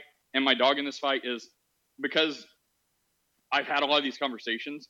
I would just want Christians to be knowledgeable, just like drug use, right? Like, if they talk about how marijuana is the gateway, doorway to Satan and demons are going to come invade your mind, maybe it has happened for someone, but typically you would think of like harder drugs being like acid trips or ayahuasca or something like that would be like the spiritual the time to bring up that card, right? Like, usually most people, because I mean, marijuana is traditionally understood to be pretty mild, except the stuff we have now that's like chemically altered. But if you come talk to someone who's just smoking a little marijuana every now and then, telling them that demons are going to invade their mind, you're gonna be ineffective. Because like, no. But if you talk to someone that's rode the dragon a while, and they're like, what you say makes sense, I get it. So it's like, if you talk to a transgender person, it would behoove Christians to be knowledgeable and at least approach it the best biblical way we can. I guess that's all I'm trying to say. So like the stuff, and again, I'm not saying you're wrong, but I'm just saying like the way they understand it, the way they present it, these scriptures don't apply to them. It's like just in a big non-applicable. And even if you see it that way, it's the way they see it that makes it non-applicable. So meet people where they are, I guess, would be what I'm saying. But I do have to run. But thanks, Vio. I appreciate your point. Steph, did you say something knowledgeable and profound? Since I had to invoke the Jesus dinosaur thing to get you up on the stage. Oh, wow. No pressure. Yeah, no, I mean, I came up during the mental health part of the conversation, so that is long past. We've moved on to salvation, which is the much more important issue. So everyone, that's the important part. Keep your eyes on the gospel, right? I think that's the takeaway. That is the takeaway. So, all right. Well, that was a crazy discussion. Thanks for being here, everyone. We'll be back tomorrow. Thanks a lot. See you all later. Take care. Bye, Have a guys. good day.